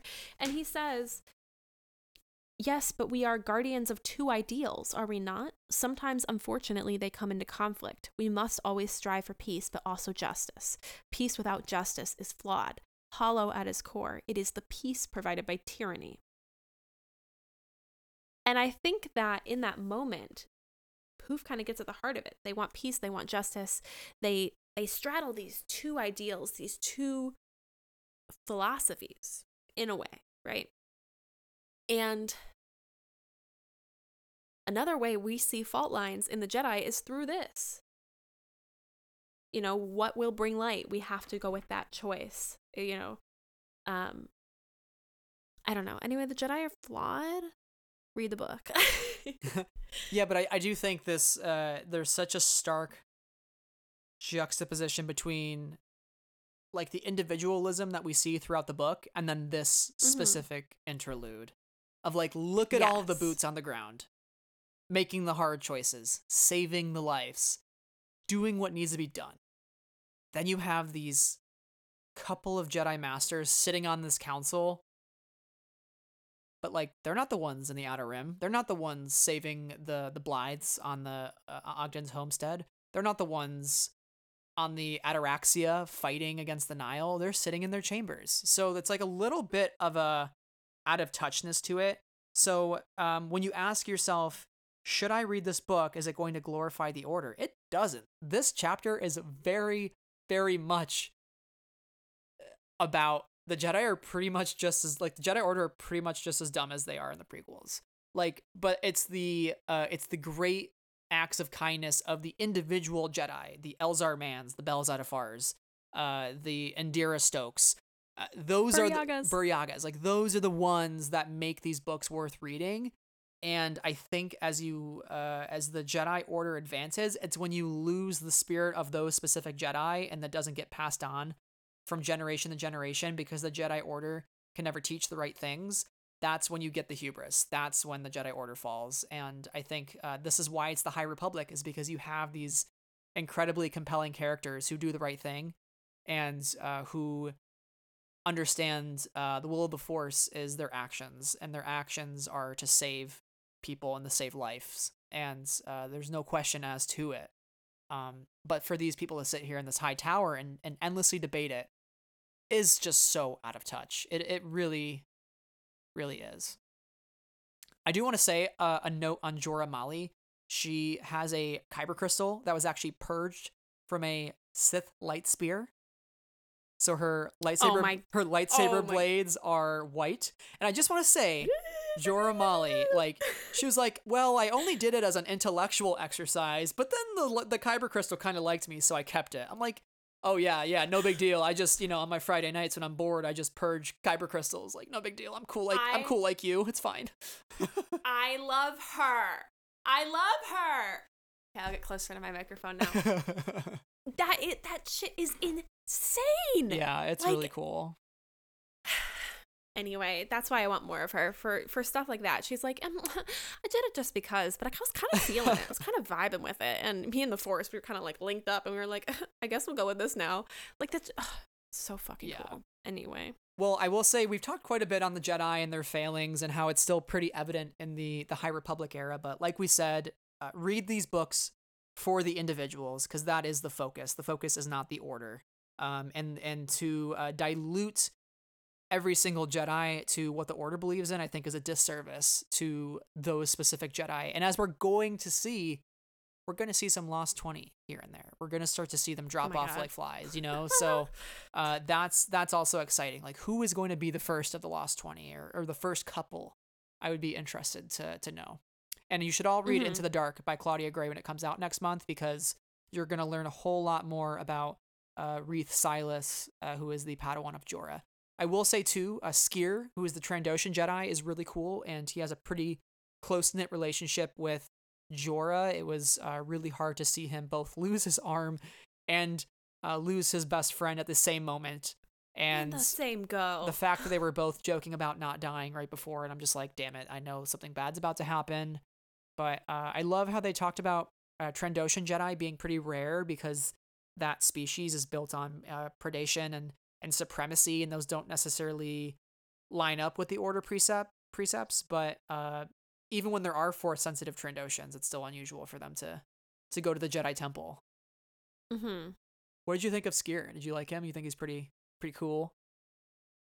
Yeah, I think he's pretty interesting. I wasn't drawn to him as I was drawn to some of the other Jedi in this book, but I did appreciate him and his connection with Jorah, and I'm interested to see where he's going to go, because I think he's got a really interesting background as a Trandoshan Jedi, and how his limbs regrow.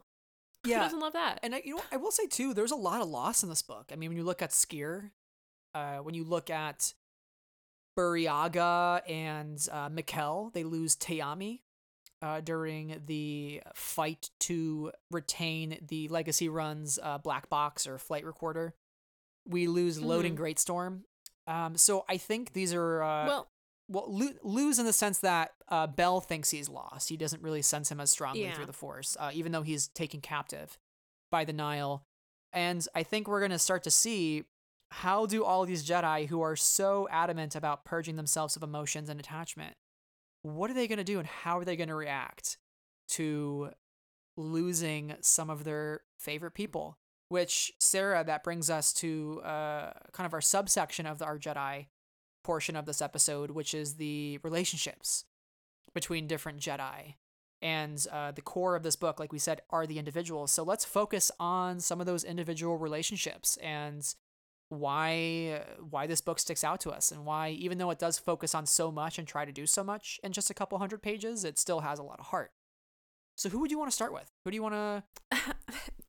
Who do I want to start with? You want to go there right away? We doing it? We doing it live? Should we start with somebody? I don't know. Should we build up? I don't know. Let's, okay. Let's start with, actually, we will build up. We will build up. Yeah, we're going to build up. We're changing the go. I think we should start. We're going to go the other way around than our notes are. I think we should start with Nib Assek, and specifically, this is just an excuse to talk about Burryaga. Yes. And also maybe a little bit about Teyami and Mikkel. So Burryaga, on the cover of the book, if you've seen the cover of the book, you know how beautiful he is. He's so beautiful, with his gold fur, kind of goldish brown fur. Anyway, he's so sweet. He saves everybody.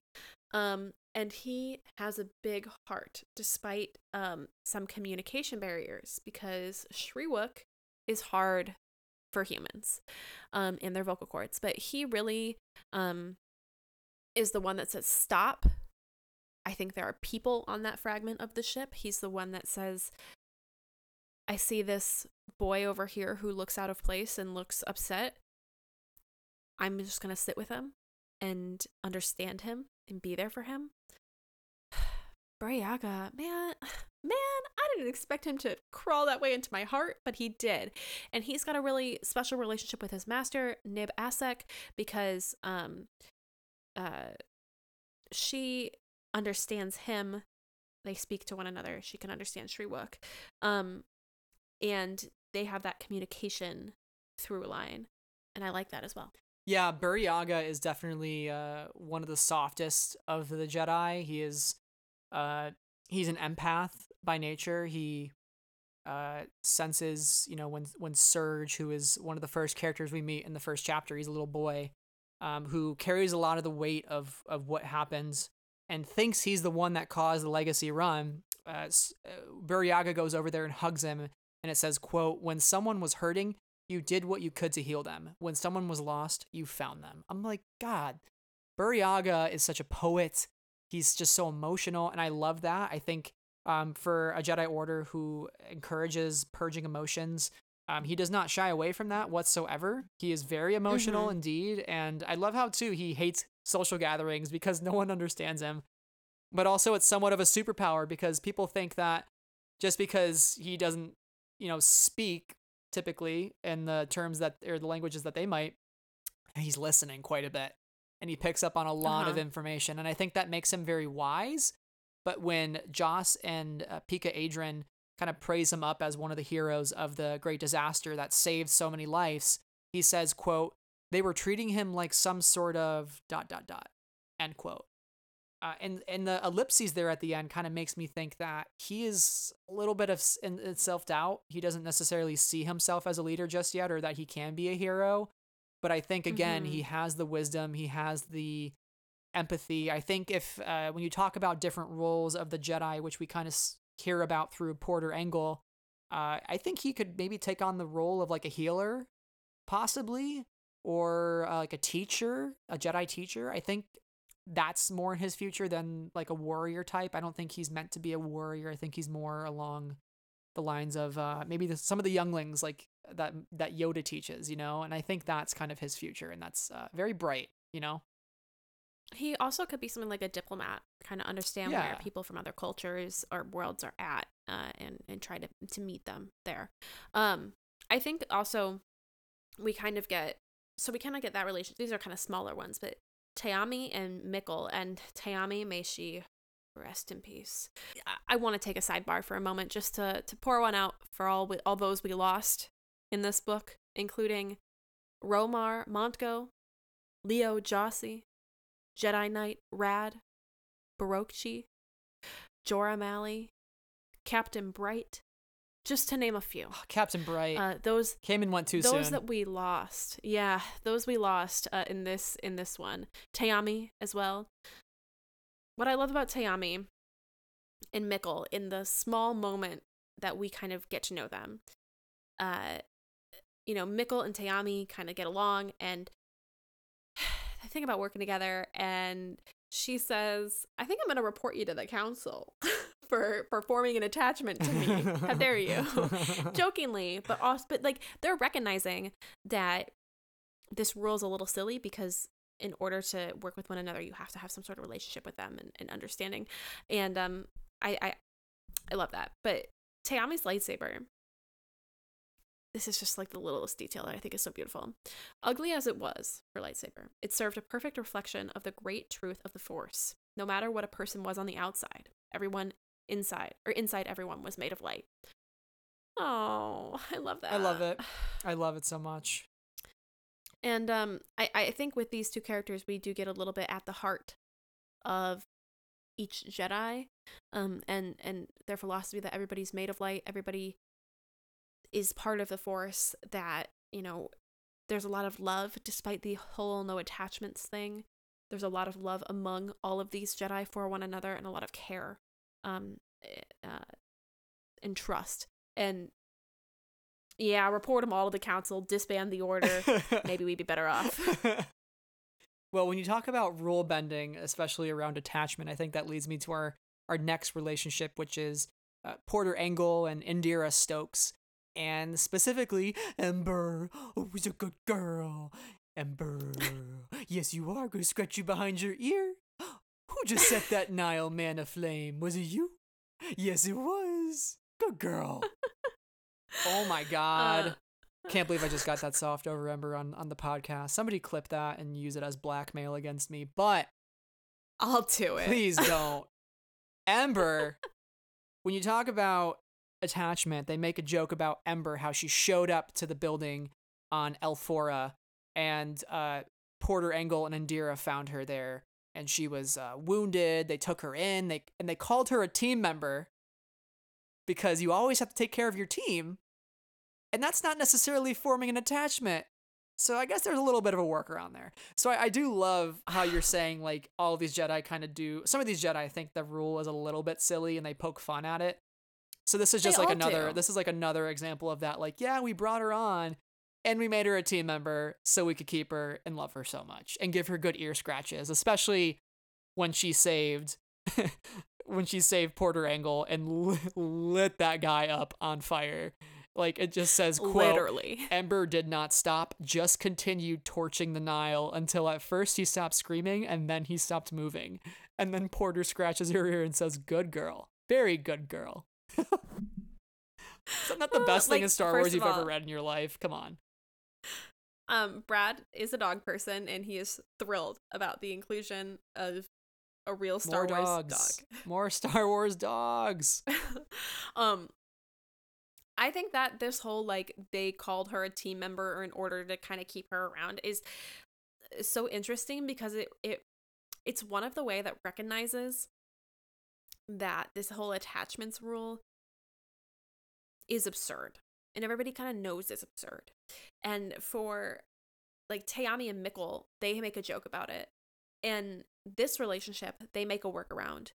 For Ava, Chris, and Elzar Mann, they know it's kind of crazy because they're sitting here both not talking to each other and just, like, denying their feelings. Mm-hmm. They should all go back in time and slap the Prime Jedis. Or whoever came up with this silly nonsense. It really is silly, honestly. It's just, it's nonsense. It bogs down decision making and judgment. That's all it really does in some ways. Yeah, because you have to me, you have to make decisions with care and love. Anyway, let's talk about Porter. The Blade of Bardota. Porter? The Blade of Bardota. Damn. We better find out what this means. Oh. But he has spent 300 years in the Old Order, so he's old, and he's, you know, kind of like a Yoda or a Yarael Poof or Opa Rancisis. Yeah. I have no idea. We tried. It really hurts my brain. We tried, honestly. But he's somebody who's been around a lot and lived a lot of different lives. And he had been a teacher, an explorer, a diplomat, a warrior, a legend, you know, among the Order, with that title of the Blade of Bardota. And that's really interesting because he's made a decision to kind of, like, just be this outpost Jedi and just, like, chill out on Elpharona, I think is how you say that, but I could be wrong. He's a cook. You know, he just retired there on Elpharona. And I think you want to talk about Porter Engle. I do. So I'm going to let you pick up that thread. I do want to talk about him. First thing I want to ask you, though, is would you eat his Porter's 9-egg stew? No. Really? Yeah, it's 9 eggs. But it's got that special Porter Engle love baked into it. I get it, but, like, I'll eat another one of his special delicious meals. Not the 9-egg stew. That sounds kind of miserable. No offense to Porter Engle and his yummy cooking. Okay, all right. We'll pretend we won't tell him. We don't want to offend Porter Engle. But Porter Engle is really fascinating to me. I like the idea that when a Jedi retires, they can choose to just live on Coruscant. But he specifically was like, I don't want to do that. I've been a teacher. I've been an explorer. I've been a diplomat, a warrior. I am kind of done being here. He's kind of the person that, you know, grows up in one town, stays there for quite some time, and is like, I need to move out. You know, like, I need to go somewhere. I need to try something new. And he is this just veteran Jedi who decides, I'm going to live on Elphrona as a sort of sheriff. He's going to settle disputes, defend towns, bring criminals to justice, teach children, offer medical assistance, help people. He's just going to help people. It's that simple, right? And I love him so much. He's kind of just got the mentality of, like, screw y'all, I'm going to go cook some random eggs and live on this mining planet forever. And that's just like, I love this energy, honestly. And when push comes to shove and the Blythes come into trouble and they have to go rescue him, which I wasn't. This storyline. This is probably like the only storyline in the book that dragged for me like a little bit, but I love when they're trying to rescue these farmers, and it describes him as a dormant volcano beginning to wake with unimaginable power. I'm like, dang, that's pretty cool. And he calls us Steely a luminous being. He's like, you are light and speed, and there's nothing in this world more beautiful. I'm like, that's a perfect line. It's beautiful stuff. And another thing too is when we talk about the Jedi viewing all living beings as valuable, he kills one of the Nihil snipers, and he thinks to himself, he, quote, regretted that a living, thinking being, a child of the Force, had made choices that brought him to such an end. A child of the Force. Everybody's a child of the Force, even the Nihil, right? So I think he's got a very like empathetic nature about him, and that he wants to help people. He's retired, so he'll give everybody a chance, but like also don't mess with the Blade of Bardotta, because he'll kick your ass probably. Meanwhile, Indira Stokes, I didn't get as much from her in this book, hopefully more later on, but she's definitely like very technologically savvy, which I liked about her. And she's, driving the Vanguard, which, by the way, I love that like most of the Jedi vehicles, you have to like plug in your lightsaber as a sort of key.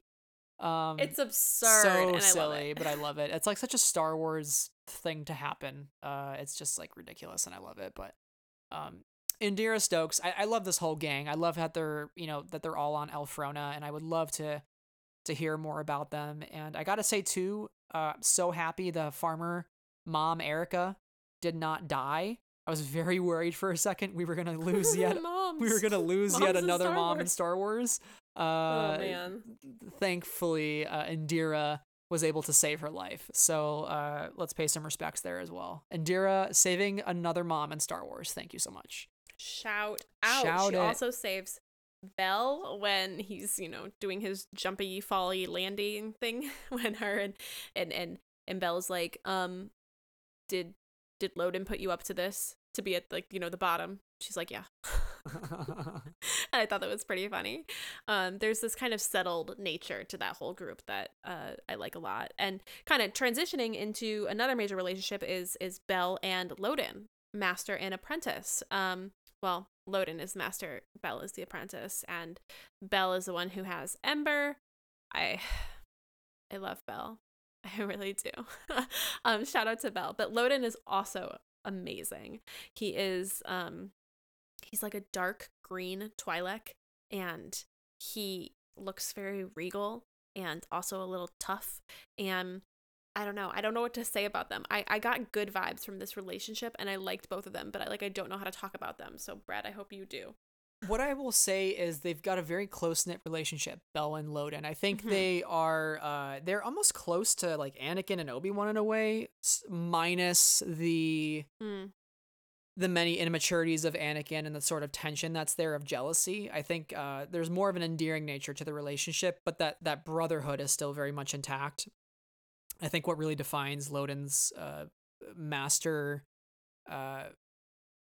master philosophy is, if I do everything, no one learns anything. So he really wants to put Bell through what Bell describes as this sort of endless gauntlet of impossible tasks that push him to his limit.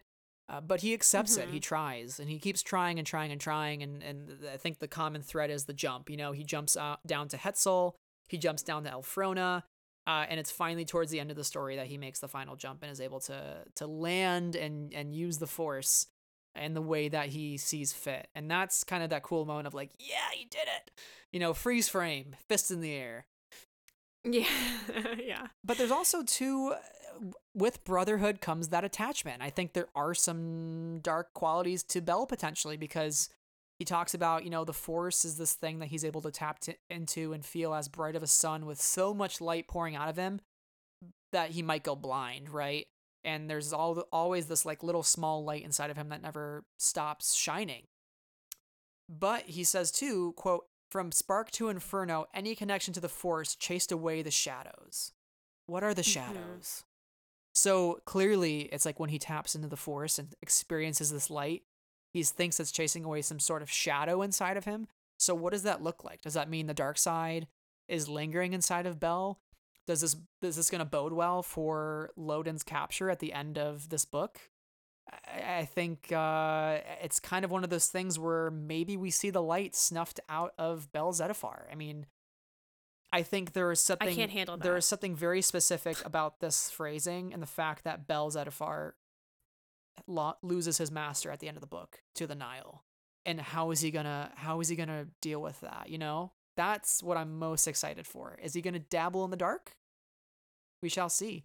And we know, Well, Sarah. yeah, well, I hope that he's going to be good because I love him, and I love him on the cover of Rising Storm by Kevin Scott. Yeah, he's one of the central figures of the book. He's handsome. He's a Jedi. He's hanging out with other Jedi hotties, Stellan Gios. And I must say, this is a tangent. This is a tangent from our Bel and Loden comment.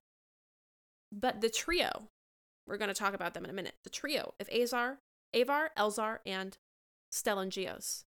God bless them. They have some great genes. Yeah. Very beautiful people. That's it. All these Jedi are hot. Thank you for coming to my TED Talk. Another reason to read this book, even if you are cynical about the Jedi Order. Yes. Yeah, absolutely. Now, I know Avar, Elzar, and Stellan are all very close-knit. They've been close-knit for quite some time. They're sort of like the three musketeers of sorts of the Jedi Order.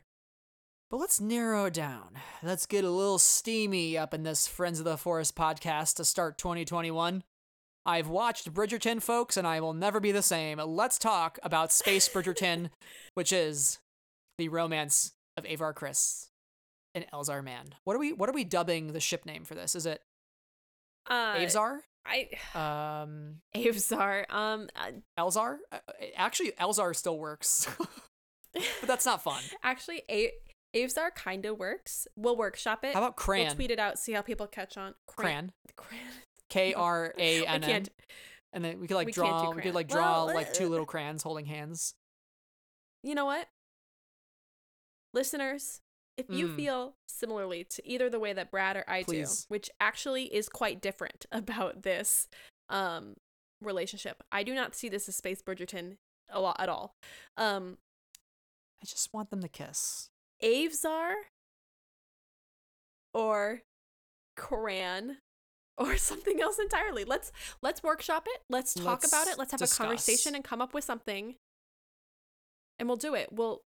Maybe we'll put out a poll. I don't know. Listen, if you're listening and you're good at art, draw two crayons dressed in the white crayons dressed as the Jedi on the cover, so you have a reference point. But they're holding hands. And then just put the word Cran above it. Krann. If you do that and you tag Friends of the Force on Twitter, I will retweet it. I promise. Cran. Let's make it work. Let's make it work. Anyways, Sarah. Anyway, either way you spin it, either way the cookie crumbles. We love Avar Kriss and Elzar Mann on this podcast. It's a love story, baby. Just say yes.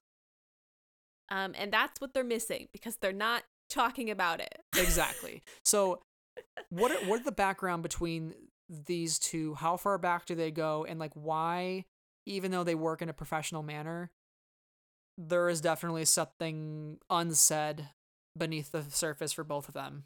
Also, did you expect romance in this book? Let me ask you that too. To answer that question first before we go anywhere else, I don't know. I don't think so.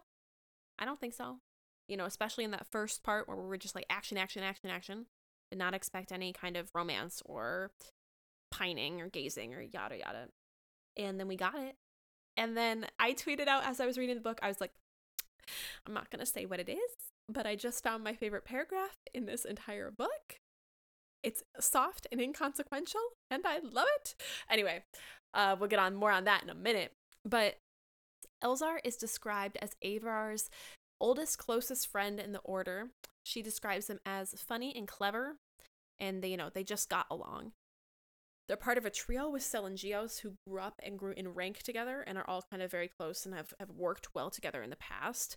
But clearly with a capital C, they have had something a little more going on in the past. And, thinking back, I mentioned it earlier, but Master and Apprentice, you think about, there's hints to secret old, I think, Qui-Gon relationship that he might have had at one point. And then when you think of like Clone Wars and Obi-Wan and Satine and that whole thing, Anakin and Padme, these Jedi are having relationships. But especially when you're young, when you're growing, and you're feeling lots of feelings, it seems like this was commonplace. Yes. Elzar suspected, this is on 375, Elzar suspected they were thinking about the same thing. Shared moments as Padawans, tolerated and understood and even common, but things to be left behind once one ascended to become an adult in the Order. They hadn't discussed these moments, not in a very long time, and never with more than an oblique reference, but they were never far away from each other's mind, especially when they were together. Ooh, something there. There is something. Does it mean that they kissed, having a secret relationship, exploring the Force together? And that I do not mean as a euphemism, but he talks about seeing the Force, seeing his own perception of the Force when she looks at him in her eyes. So who knows? Or maybe even getting it on. That I do mean exactly what you think it means. But they knew that once they reached their adulthood, that they had to give this up. And I think that's all very interesting and a little sad, because they knew that they could fool around or get away with something as a kid and feel the feelings that they wanted to feel and form those attachments, but that they couldn't. There was a point that they had to stop. But clearly they haven't stopped, because they're still thinking about it, which means it's not really in the past at all, ladies and gentlemen. It is in the present, and they love each other. Yeah, those old feelings definitely do carry into the present day, because there is this professional relationship that's sort of baked into the romance there. And I think they try to use that professional relationship to like deny themselves of those feelings, right? Because we know Elzar is somebody that's trying to be on the council, but the council views him as this sort of Qui-Gon-like figure in a way, somebody that is frustrating to deal with because he'll never explain what he does or how he does it. But Avar just kind of accepts him for who he is. She never has to ask him why he does the things he does.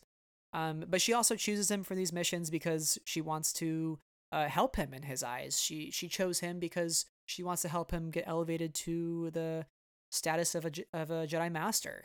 And it's funny, they have these moments where he tries to use the mind trick. It's commonly referred to as the mind touch. I think Elzar is a trendsetter because it becomes the Jedi mind trick, but like unanimously across culture in universe. And they have this sort of thing where like, he says, "Oh, you got me. I was going to use it there, but I won't." And they kind of smile at each other. And, they have the whole moment where they cool down the supercomputer together. And it says that Elzar felt something like exultation, joy in a difficult job doing something well. By two people connecting on a deep level without any need to explain each other about what they were doing. It had always been this way ever since their Padawan days. Their connection made things better, but if he was being honest with himself, it also made some things worse. Let's be very clear. That some things is his heart.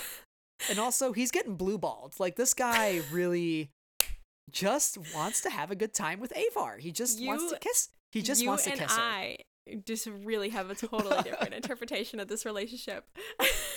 Listen, I'm just trying to find some joy this week, and if it's the thought of Elzar Mann getting blue-balled.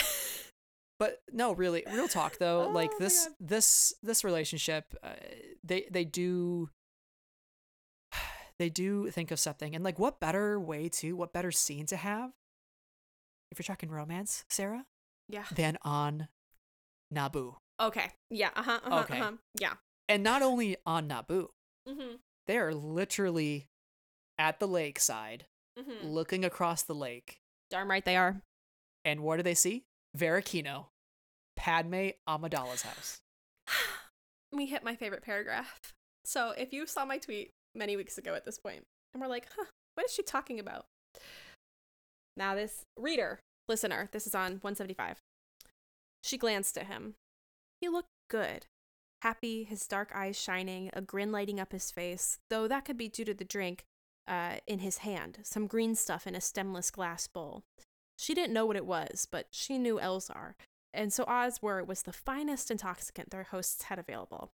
And considering their hosts, that meant that it was probably very fine indeed. When I tell you that I pretty much yelled upon reading this, I was like, I love it. What I love so much about this is like the gaze in the pining. But there's just like this gaze. She looks at him and she sees him as beautiful and happy and full and of the light, and that melted my soft little heart. Yeah, and she's thinking of retirement and like life after being a Jedi, and she kind of revels in the thought of spending that time with Elzar. But it's not something she would ever tell him, she thinks, because he would just tease her about it, which, like, oh, so endearing. And but Sarah, I do want to make clear. He wouldn't. I do want to make clear. When I thirst over these two, like, I'm also completely in agreement with you. Like, this isn't a relationship about sexual desire. This is a relationship about comfort and care and a quiet presence of contentment, like you said. Yeah. Those are my It is that. But let's get Star Wars steamy. Yeah. Okay. Well, if we're gonna talk about Star Wars steamy, we're just kind of going all over the place at this point. But yeah. Oh, I'm gonna tangent. If we're talking about Star Wars steamy, I'm going to talk about the Jedi romances. Oh, that yes. Vel is reading. She's like, he read a few. They were all set on outposts on far Republic frontiers, full of unrequited love and longing glances. Like, shit, this is the shit that gets me real good. Like I live for the longing and then the hurt. I don't know what that says about me. Anyway, full of unrequited love and longing glances. The only action was the lightsaber battles that were clearly a substitute for what the characters really wanted to do. I love that. Oh. That was when I tell you that was like really thrilling to read. I really do mean it. Like, that was so unexpected. Like, in the first 25 pages of the book, and so much fun to read. I want those. Wow. Okay, yeah. The unrequited love, longing glances. Ouch.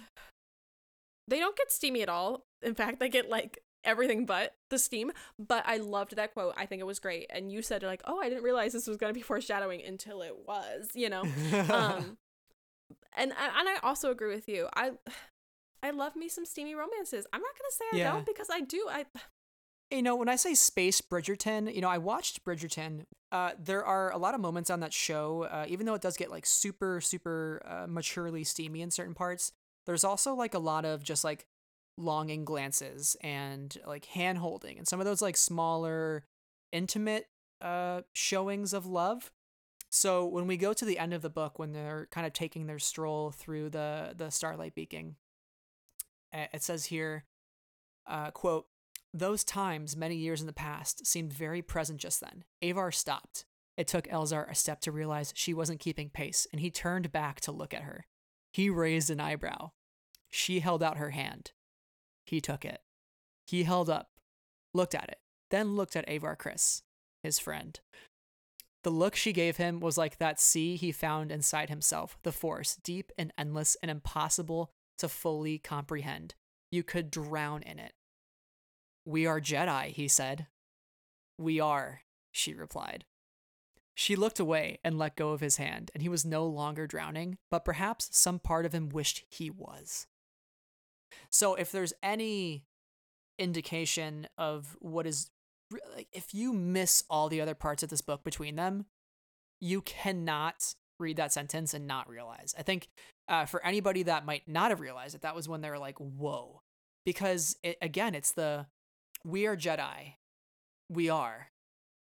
And it's kind of that thing of like, we know what we both want, but we know we're both Jedi. But then there's also kind of like the, we are Jedi. Maybe we can just do this anyways. It shows that Elzar is like, I want to keep drowning in the sea of the Force with you. But Avar thinks that thought is really silly. And like, she won't talk to him about it because she thinks that's really silly. And she thinks he will think it's really silly too. But like, he's feeling like, the same way. That's the irony of it. I don't know. I guess I just really like it when a knife is just shoved into my chest and twisted and twisted, because that's what this is. And I live for it. So I could talk about these guys all day. We literally pretty much have two pages of notes, yeah, on them specifically. But I think the bottom line is, like, they better be allowed to have a happy ending. Agreed. And plot if they're twist, not, they move into Padme's home on Naboo. That would be great. If they're not able to have a happy ending, I will be crushed. And part of me expects that they're not be able to have that happy ending. But, like, oh my God, imagine if they were. Like, just that would fulfill my soul. So this is another direct notice to the High Republic creative team. Cran / Avzar is endgame. Cran is the new Reylo. Cran is the new Reylo. Let the past die. The Skywalker saga, done. Over with. We have moved beyond the need for the Skywalker saga. We are full on Cran stands. Oh my God. We just blew my own mind. That's it. Oh my God. First of all, oh my God. Second of all, oh my God. Third of all, oh my God. Fourth of all, I don't know if every Reylo fan is going to be into this, because this is a lot more like friends to lovers than it is enemies to lovers if we're talking tropes. But I am a sucker for a friends to lovers romance. So that's just who I am. And just like everything. I don't know. They deserve happy endings, and I am a Cran stan. Cran stans unite. Oh God, I can't wait till we're kind of past the spoiler phase and we can just start posting Cran stan. Oh God. Wait, Cranston? Bryan Cranston? Is Bryan Cranston gonna play Elzar Mann on the High Republic? I'm gonna stop myself. That was some, like, big brain, amazing work. But Bryan Cranston is, like, I want to say, like, 25, 30 years older. Maybe like older retired Elzar Mann. There you go. All living on Naboo with Avar Kriss. We figured it out. We figured out the secret. By the way, the Jodie Whittaker Avar Kriss fan casting is the only fan casting I will accept at this point in time. I've seen some other ones that I like as well, so I'm not going to settle into one at this moment. I just love her doctor. It's just so good. It's so good. I still got to watch the holiday special. But anyways, we are going to move on from Cranston to the world much beyond the Republic, much beyond the Jedi. In fact, these people hate the Jedi. We are going to talk about the Nihil in our final part here before we wrap everything up. So we wanted to devote an entire section to the Nihil because they are being ushered in as the new baddies of Star Wars. And when you ask yourself why are the Nihil, or who are the Nihil, I think really the biggest thing with them is they have been described as like Vikings, but Vikings had a code of honor and the Nihil don't. And the unique thing about the Nihil is they're set up with the Eye of the Nihil, who is Marchion Ro, and then you have his Tempest Runners, who are Pan Eta, who's a Dewutin, Lorna D, who's a Twi'lek, and Kasab, who's a Weequay. And these are his 3 Tempest Runners. And any decisions that are made for the Nihil are made by these 4. Any split decisions, tie goes to Marchion. And really, they just love living in the Outer Rim. They love living there and having freedom to do whatever they want. The Republic hasn't encroached on their space just yet with their law and order. And they love just being marauders. And they have the special ability of the paths. It's what allows them to make micro jumps. They can go inside gravity wells or enter hyperspace from anywhere they want. They're kind of like spirits. They can just appear at will with the 3 lightning strike symbol on their ships and kind of strike fear in the heart of anybody.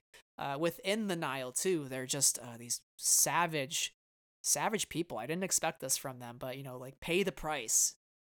You join the Nihil thinking you're gonna have freedom, but like once you're in, you kind of have a boot on your chest the entire time. It's like fall in line or pay the price. You'll get thrown out into the the Great Void, or you'll get your throat cut by a vibroblade. So they're pretty savage, and all the spoils go up to the Tempest Runners in the Eye. It's kind of like weird to think that they structure themselves where they carry out these jobs, but the rewards go up to the top.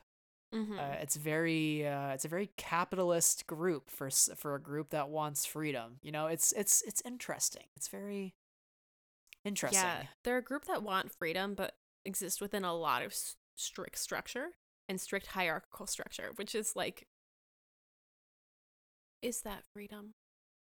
Right. Let's ponder on that thought. Let's use our big brains. But oh man, they are very interesting also because they are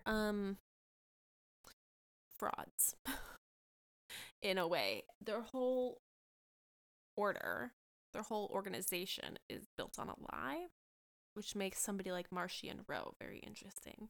And I will say that when I'm reading this book, there's no doubt that the Nile are really complex, fascinating, exciting villains. But I will admit, and I hang my head in shame, that when I was reading sections about the Nile, I was wondering when we were going to go back to the Jedi because I love them. So the Nile are like not my wheelhouse, and but like they fascinate me, and like no space. I don't have anything to say about it, but like no space.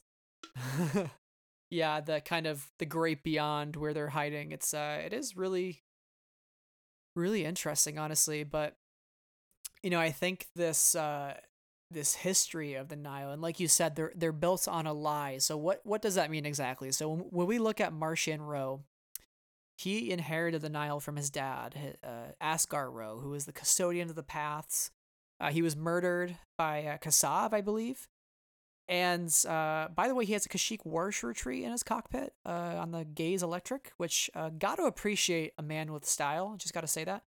But so interesting. He's very Kylo Ren in a way, in terms of he wears a mask. I don't know if he's necessarily got as much of a heartful side or like a redemptive side, or at least I just haven't seen it yet. But we really see him kind of take a turn for the worse towards the end of this book. I think he starts out a little more empathetic, and you can kind of sense there's a bit of a struggle internally with him. But by the end of the book, he's just kind of full blown crazy and like willing to sacrifice Kassav and throw him into a trap so that he can get the Republic off his back, right? He's willing to kill one of his own people in the line of duty and lie to his entire people about it and say that, Kassav went into a trap. I didn't set up the trap. It was him that ran into it. So, I think the heart of Marchion is he has a long-standing history, his family, with the Jedi. We don't know what that is yet exactly, but Asgar wanted to use the paths for redemption and revenge for his family.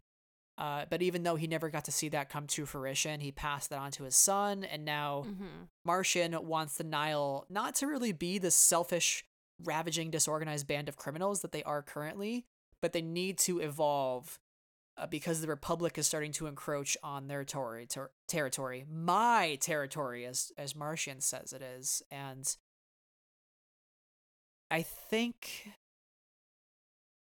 I definitely get the Kylo Ren vibes of like, finish what my grandfather started, right? Finish what my father started. And even though the Eye can't act, the Eye sees, and he uses the paths through what we find out is Marie San Tekka, which is crazy, which we haven't talked about the San Tekkas yet. I know we had them earlier in our outline, but now we can kind of talk about where the paths actually come from and the idea of hyperspace, and that's the hyperspace advantage is what really sets the Nile apart. So do you want to talk about the San Tekkas and kind of what their family history is and how Marie fits into it? Yeah. So when I heard that we were going to get like some Ancestors of Legacy characters, I was like, do we really need that? And it turns out that there's some of the most interesting and exciting kind of elements of it. And I am specifically also talking about Avon Steros from A Test of Courage. I love her. I would die for her. But in this book, we have the Santeca clan, the Santecas, who essentially made bank being prospectors and finding routes through wild space. And not everybody could do this successfully. Many people tried and then got lost, in space. Horrifying. But they became one of the wealthiest families in the entire galaxy because they sold their routes to people, governments, organizations for profit. You can use our routes, you can have our routes if you pay us a pretty penny. So, they now continue to do this work as like quote unquote hyper surveyors to find new paths, but it's something that it's quoted as like hyperspace being its own plane of existence. That's crazy to me. So, I hadn't thought of it that way, right? It's like it's you're entering another bubble of space-time. Yeah. And again, what I find to actually be really exciting about this, and I'm tangenting, but bear with me for a moment, is the kind of the way it feels kind of Star Trek-y in a good way. Like, I like that because it feels a little bit more sci-fi than like fantasy. And I like that it's being rooted in the sci-fi, but like in Star Trek Discovery, they work through this mycelial network, which is a way for them to move in space-time as well, and they like jump, from place to place. And this feels similar in a way. Like, yeah, when you go into that space, you're not in the same dimension essentially that you were in before, which is really interesting, and that you can get lost in that plane of space that doesn't exist in normal space-time. So the Santecas are really key in this, and one of their family members, Mari, you call her Marie, I call her Mari, different, same thing, same person. To me, Mari is really interesting because she was captured as a child, or taken 6 years old. Yes, presumed to be dead to the Santecas that Elzar and Avar visit, until they essentially tell them what's up. And Asgar Ro and Marchion Ro have been manipulating and abusing her since her childhood to give them more paths. And now she is frail and old and on her deathbed. And Marchion is still like dragging paths out of her despite her own health.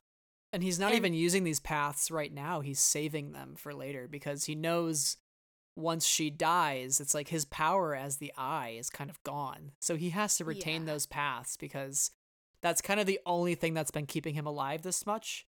Because people know, like, we can't get the paths without Marchion, but we want to all kill Marchion because we kind of hate the guy, honestly. Yeah, and they don't know that he's not the one in power. Mari Santeca has been kept away from everybody for decades upon decades. A secret that has been kept between Asgar and Marchion and the members of the crew of the Gaze Electric, more or less. And first of all, Gaze Electric is a great ship name. That's all I have to say. But when I read this and realized what was happening here, it's horrifying. And it kind of hints at some of the later atrocities that the Nihil engage in, such as like jumping. Like when Mari gives them the paths and Cassiv's ships are now on war paths, essentially, and they're jumping into the Republic ships and exploding them from the inside and like on suicide missions. Horrifying stuff. Just terrifying and unthinkable and scary. And the fact that they have been treating Mari this way for her entire life is devastating and inhumane and awful. And I think if anything in the Nihil stuck out to me, it was that. And shit sucks. Like, that's awful. Well, and to the fact that Marchion is making her feel like she's serving some sort of benefit, saying that, hey, you're selling these to the Republic or whatever government that your mind makes up in your head at this point in time. Yeah. And, she's happy. She's content. even though she's basically living in a medical pod, right, and against her own will in some senses. I almost thought of Echo from the Clone Wars, which I know you haven't watched the Clone Wars, but for those of you who remember what Echo looked like when he was found, I kind of thought back to that. And I love the fact that like Marlo and Velis, when they meet with Elzar and Avar, Avar and Elzar can kind of sense they're not giving everything up about hyperspace and their secrets and what they know, because they're kind of starting to understand, well, if the Legacy run, if something crashed into it in hyperspace, it has to be our sister, right? It has to be, she's the only one that could know possibly how to jump across hyperspace into an object in another part of space-time. And they know, they note on page 180, strange things happen psychologically when you're out in space. We have stories from our family's history you wouldn't believe. Madness creeps in before you know it. And she got these abilities when she traveled out into the outer regions of hyperspace, and that's where it all began. So it is a tragic story, and it is so awful and heartbreaking to think of this, like, woman propping up this man, and he's getting all the spoils, but like she's kind of living on life support against her own free will. And the Nihil represent freedom, yet they've taken it away from this one person, right? So that's the type of thing where it's like, usually I like to sympathize with villains, and I'm finding it really hard in some ways with the Nihil because they are so savage. They have no code. They have no. They don't believe in anything. Like we've heard repeatedly over and over and over again. So I'm wondering, like, who is going to be the person that breaks ranks? Who's going to be the person that we can sympathize with, right? And I think Martian. Again, there were elements of it there, but by the end of the book, he's just out of his mind crazy. I mean, he's wearing the cloak of his dad again. He's requesting everybody to bring him more Nihil, as many as you can. I will give you everything. He hates the Republic. He wants to basically take everything and make it his. And, his family long ago learned the costs of what the Jedi can do and how they can invade and instill their own rules and laws. And I want to know more about that especially, but he is just on a path of revenge right now, and I don't think there's any stopping him. He's really far in deep. Yeah.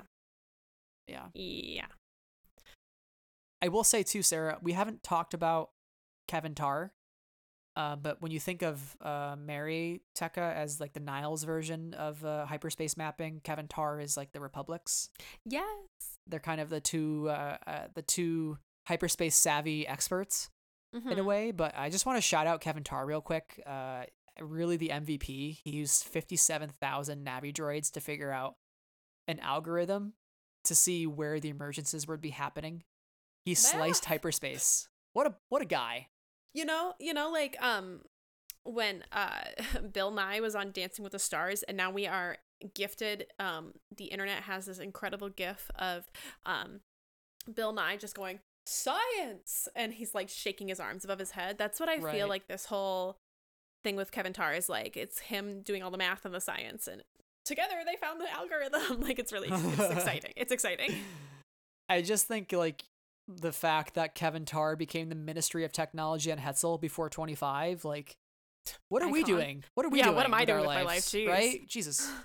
But he had like a lot of really great advancements for Hetzel society, and he thinks of things in terms of like systems and rules, and if you can learn those things, you can start to instill change. And I would love for him to show up in future books, and I would just be curious, what his knowledge could bring to the table up against Mary for the Nihil, and like what it's like kind of like a game of chess, right? Yes. And Mary and Kevin are kind of the big players. Even though the Jedi are going to sense some things, Kevin has this ability that even like a living being or a droid sometimes can't comprehend. And he's just really got a knack for it. And I'm excited to see if they ever communicate with each other. Imagine like some just like crazy battle and like they're communicating somehow. I don't know. My mind goes places. That's a really interesting thought. I don't know. Who knows? Who knows? But do you have any other thoughts on the Nihil before we kind of get into what I think is Martian's endgame and what the future could look like for these stories and the shadows that loom? I don't know if I have any other thoughts about the structure of the Nile. Like, I think it's really interesting, and it did feel a little bit like a lot. Like, a little bit like a lot in terms of understanding the structure and what's happening with the Nile, but I hope we'll get more clarity of that as these books go on and as their endgame, specifically Marchian's endgame, gets revealed. My final thought with the Nile, though, is I can't get through this episode without mentioning Wet Bub. Oh, yes. Yeah, Wet Bub is a Gungan. Wet Bub. Why does he have his nickname as Wet Bub? Well, one time he came out of a battle literally covered in blood. And what the fuck, Charles Soule? It's the best. It's the best. I don't know what it is, but that character, this very side character on the bridge of one of the Nile ships, is just incredible. I don't know how that came to his mind as like, I gotta write this guy, but it's the worst. And by the worst, I do mean the best. Rest in peace, Wet Bub, because I think he dies with Kassav in the final battle. Does he? Yeah, I think so. Which, by the way, Kassav, I mean, the fact that he like destroyed an entire planet, little did he know that planet was just full of people who loved revenge and justice and blood and honor and would just basically duel or poison anybody they could. And they show up with Governor Veen at the end, and I was just like, oh my god, they never forgot. I thought that was pretty epic, by the way, when they came in at the end and were like, hey, yeah, remember us? Yeah, Kassav, we're gonna board you now, and you're not gonna like it. You're like, I'm not very nice, and I'm not going to play niceties with you. Play stupid games, Kassav. You win stupid prizes. Yeah. So this leads us to our final part here of the episode, which is what's next. The shadow looms over the High Republic era. So Chancellor So has authorized hyperspace travel again. They think that they've won, but there are some doubts over, I think it was Kevin Tarr or Larilia, who was the transportation secretary, who pitched the idea that maybe this isn't the end of the Nile. Maybe there's more to this. And, I got to also mention too, Senator Izzet Noor, who's from Sereno. He's a major spokesman for the Outer Rim territories. And the whole time he was just like, wow, open up the hyper lanes, please. That's all I'll comment on that. But he's just annoying and complains all the time. But so that's what's going on with the Republic. Where the Nile, they have a Jedi now. We see Marchian just kill Otto Blythe with the lightsaber. He's just like, oh, this guy?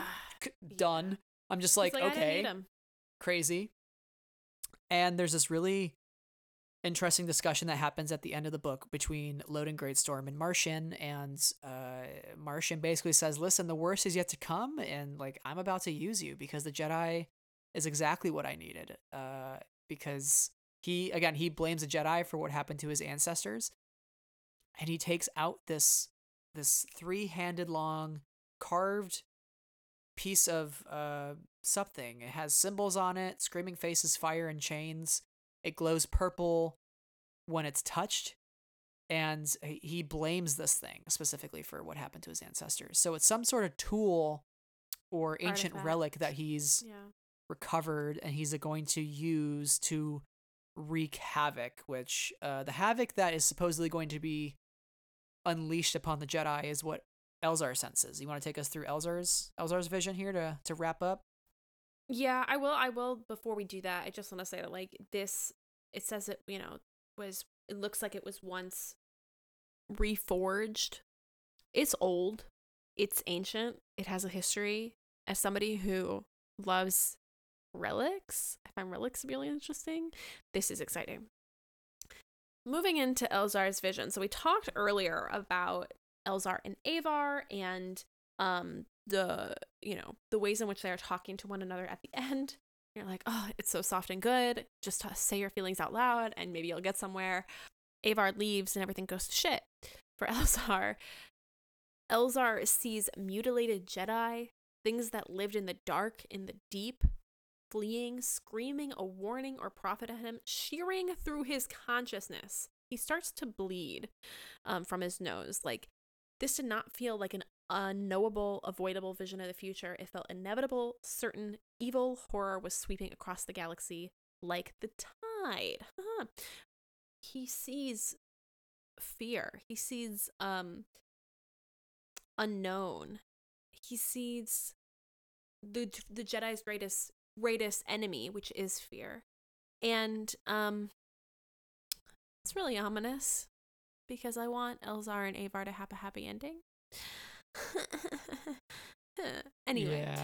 And we know they're getting split up too. They're kind of going separate ways on different missions. So yeah, but this reminds me of some of the stuff what we saw in like Dooku Jedi Lost, with Sifo Dyas, yep, who was one seeing like incredibly violent visions of the future. Yes, I wonder if he has a similar power then. Yeah. Yeah. And it's this a good just connection. It overtakes him. And he sees this, knowing it's coming, and I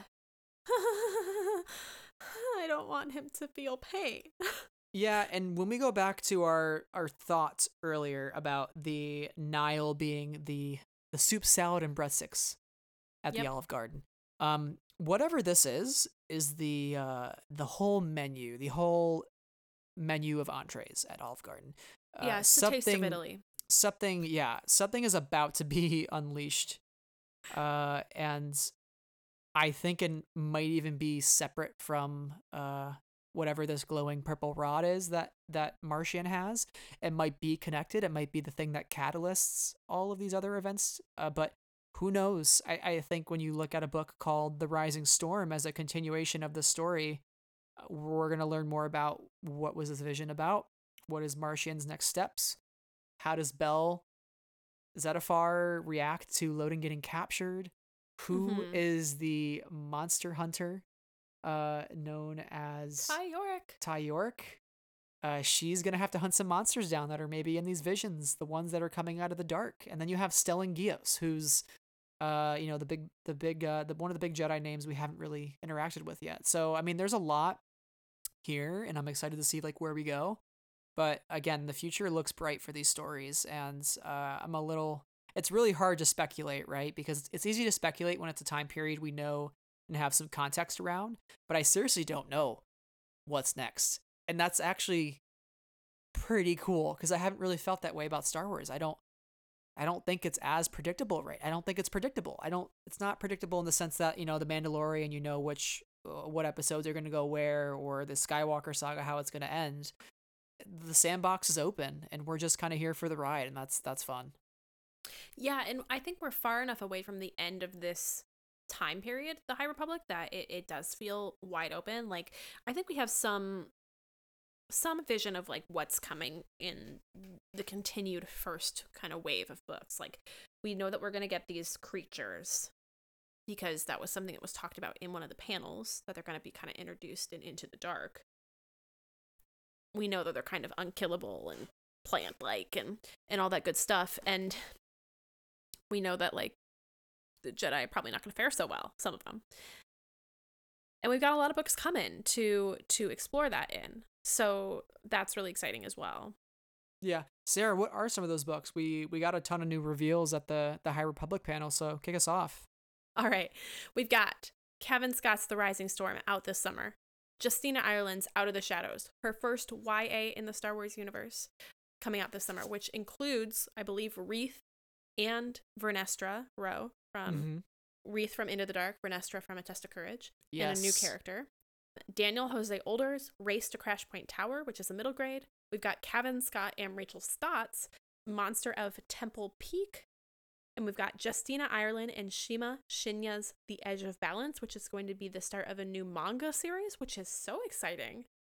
The manga adaptations of Lost Stars and there's another one that they've done, I believe. Legends of Luke Skywalker have been really, really cool. So I'm looking forward to seeing... They did Rebels too, I think. Oh, Rebel. Yeah. I'm gonna have to find it. They did. Have been really good. The Lost Stars one is excellent. So I'm looking forward to that as well. And then we've got something that Claudia's working on that she can't tell us about. So there's like a lot coming in the pipeline for us to dig into and really get to know this world. And, you know, despite something like The Rising Stormer and Out of the Shadows are a bit vague, but Race to Crash Point Tower, The Monster at Temple Peak, those kind of give us some very clear cut, like, there's going to be a monster at Temple Peak. They're going to race to Crash Point Tower. You know, it gives us a little hint of what's to come. But we really don't know. We don't really know. It's exciting. Yeah. And Race to Crash Point Tower is going to be focused on one of the other great works, which is the Republic Fair. Oh. So that'll be pretty neat. But you and I have theorized, Cavan Scott said, you know, Rising Storm is the next in the series. So when I think of that, I really do think that when you look at the phases of the High Republic, I think you and I guess there's either going to be 2 to 3 books per phase, adult books like from major Del Rey. Major yeah. Del Rey releases, yeah. And Claudia didn't say what she was writing next. She's the only one we don't know anything about. My best guess is she will write the next adult book after Cavan. That will either be the finisher for phase 1 or it will be the start of phase 2. I just don't know if it's going to be 2 or 3 books. I would think maybe like a trilogy per phase would make sense to me.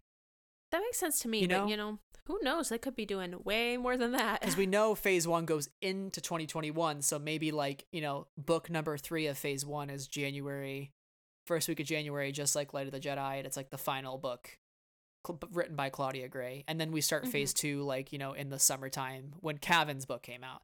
So I think that's kind of where Del Rey specifically is going. I think when we look back on all 3 phases of the High Republic, we're going to have like this epic 9-book saga, which, like, listen, I always thought trilogies were cool for Del Rey and Star Wars Publishing, but if we're talking about a 9-book epic that rivals something on like a Game of Thrones level in terms of just like the breadth of storytelling and like the scope, that is why I'm investing in the High Republic. That is why I'm here reading these books. That's why we're here going on our longest episode ever for Friends of the Force 3 hours later. I'm so sorry, Brad. I'm so sorry. Hopefully now that we've set the groundwork, none of our episodes will be this long again. But I'm happy though. Like, we're here. We talked 3 hours about the High Republic because we love it. We love what we've read, and we want all of you to be just as passionate about it because, like we said, very, very upfront, is there's something for everybody in here. I promise you. I promise you, if you give it a chance, and maybe there isn't something for you, but I would at least give it a chance because I think you will at least pull some sort of redemptive qualities from it, some sort of silver lining that you will enjoy and attach yourself to.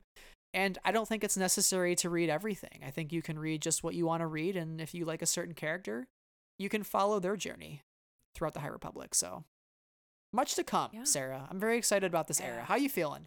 How are you feeling 3 hours later? I'm feeling so good. We can do the follow-up podcast right now, all about Avar and Elzar. Oh my god! Hashtag Cranstance. Hashtag Cranstan. Oh my god. I don't want to spoil it for anybody, but yeah. Once we unleash that Pandora's box, we're gonna start the hashtag. So yeah. That about wraps it up, though, Sarah, for our episode on Light of the Jedi. So thank you for joining me for so long. It's crazy that we talked about it for this long, but I'm very, very happy about it. To wrap up, where can our listeners find you online? You can find me at SEH221 on Twitter and Instagram, and on Goodreads and Letterboxd. I love writing reviews and talking about the books I read, so Goodreads. That's what I'm plugging in 2021. Yes.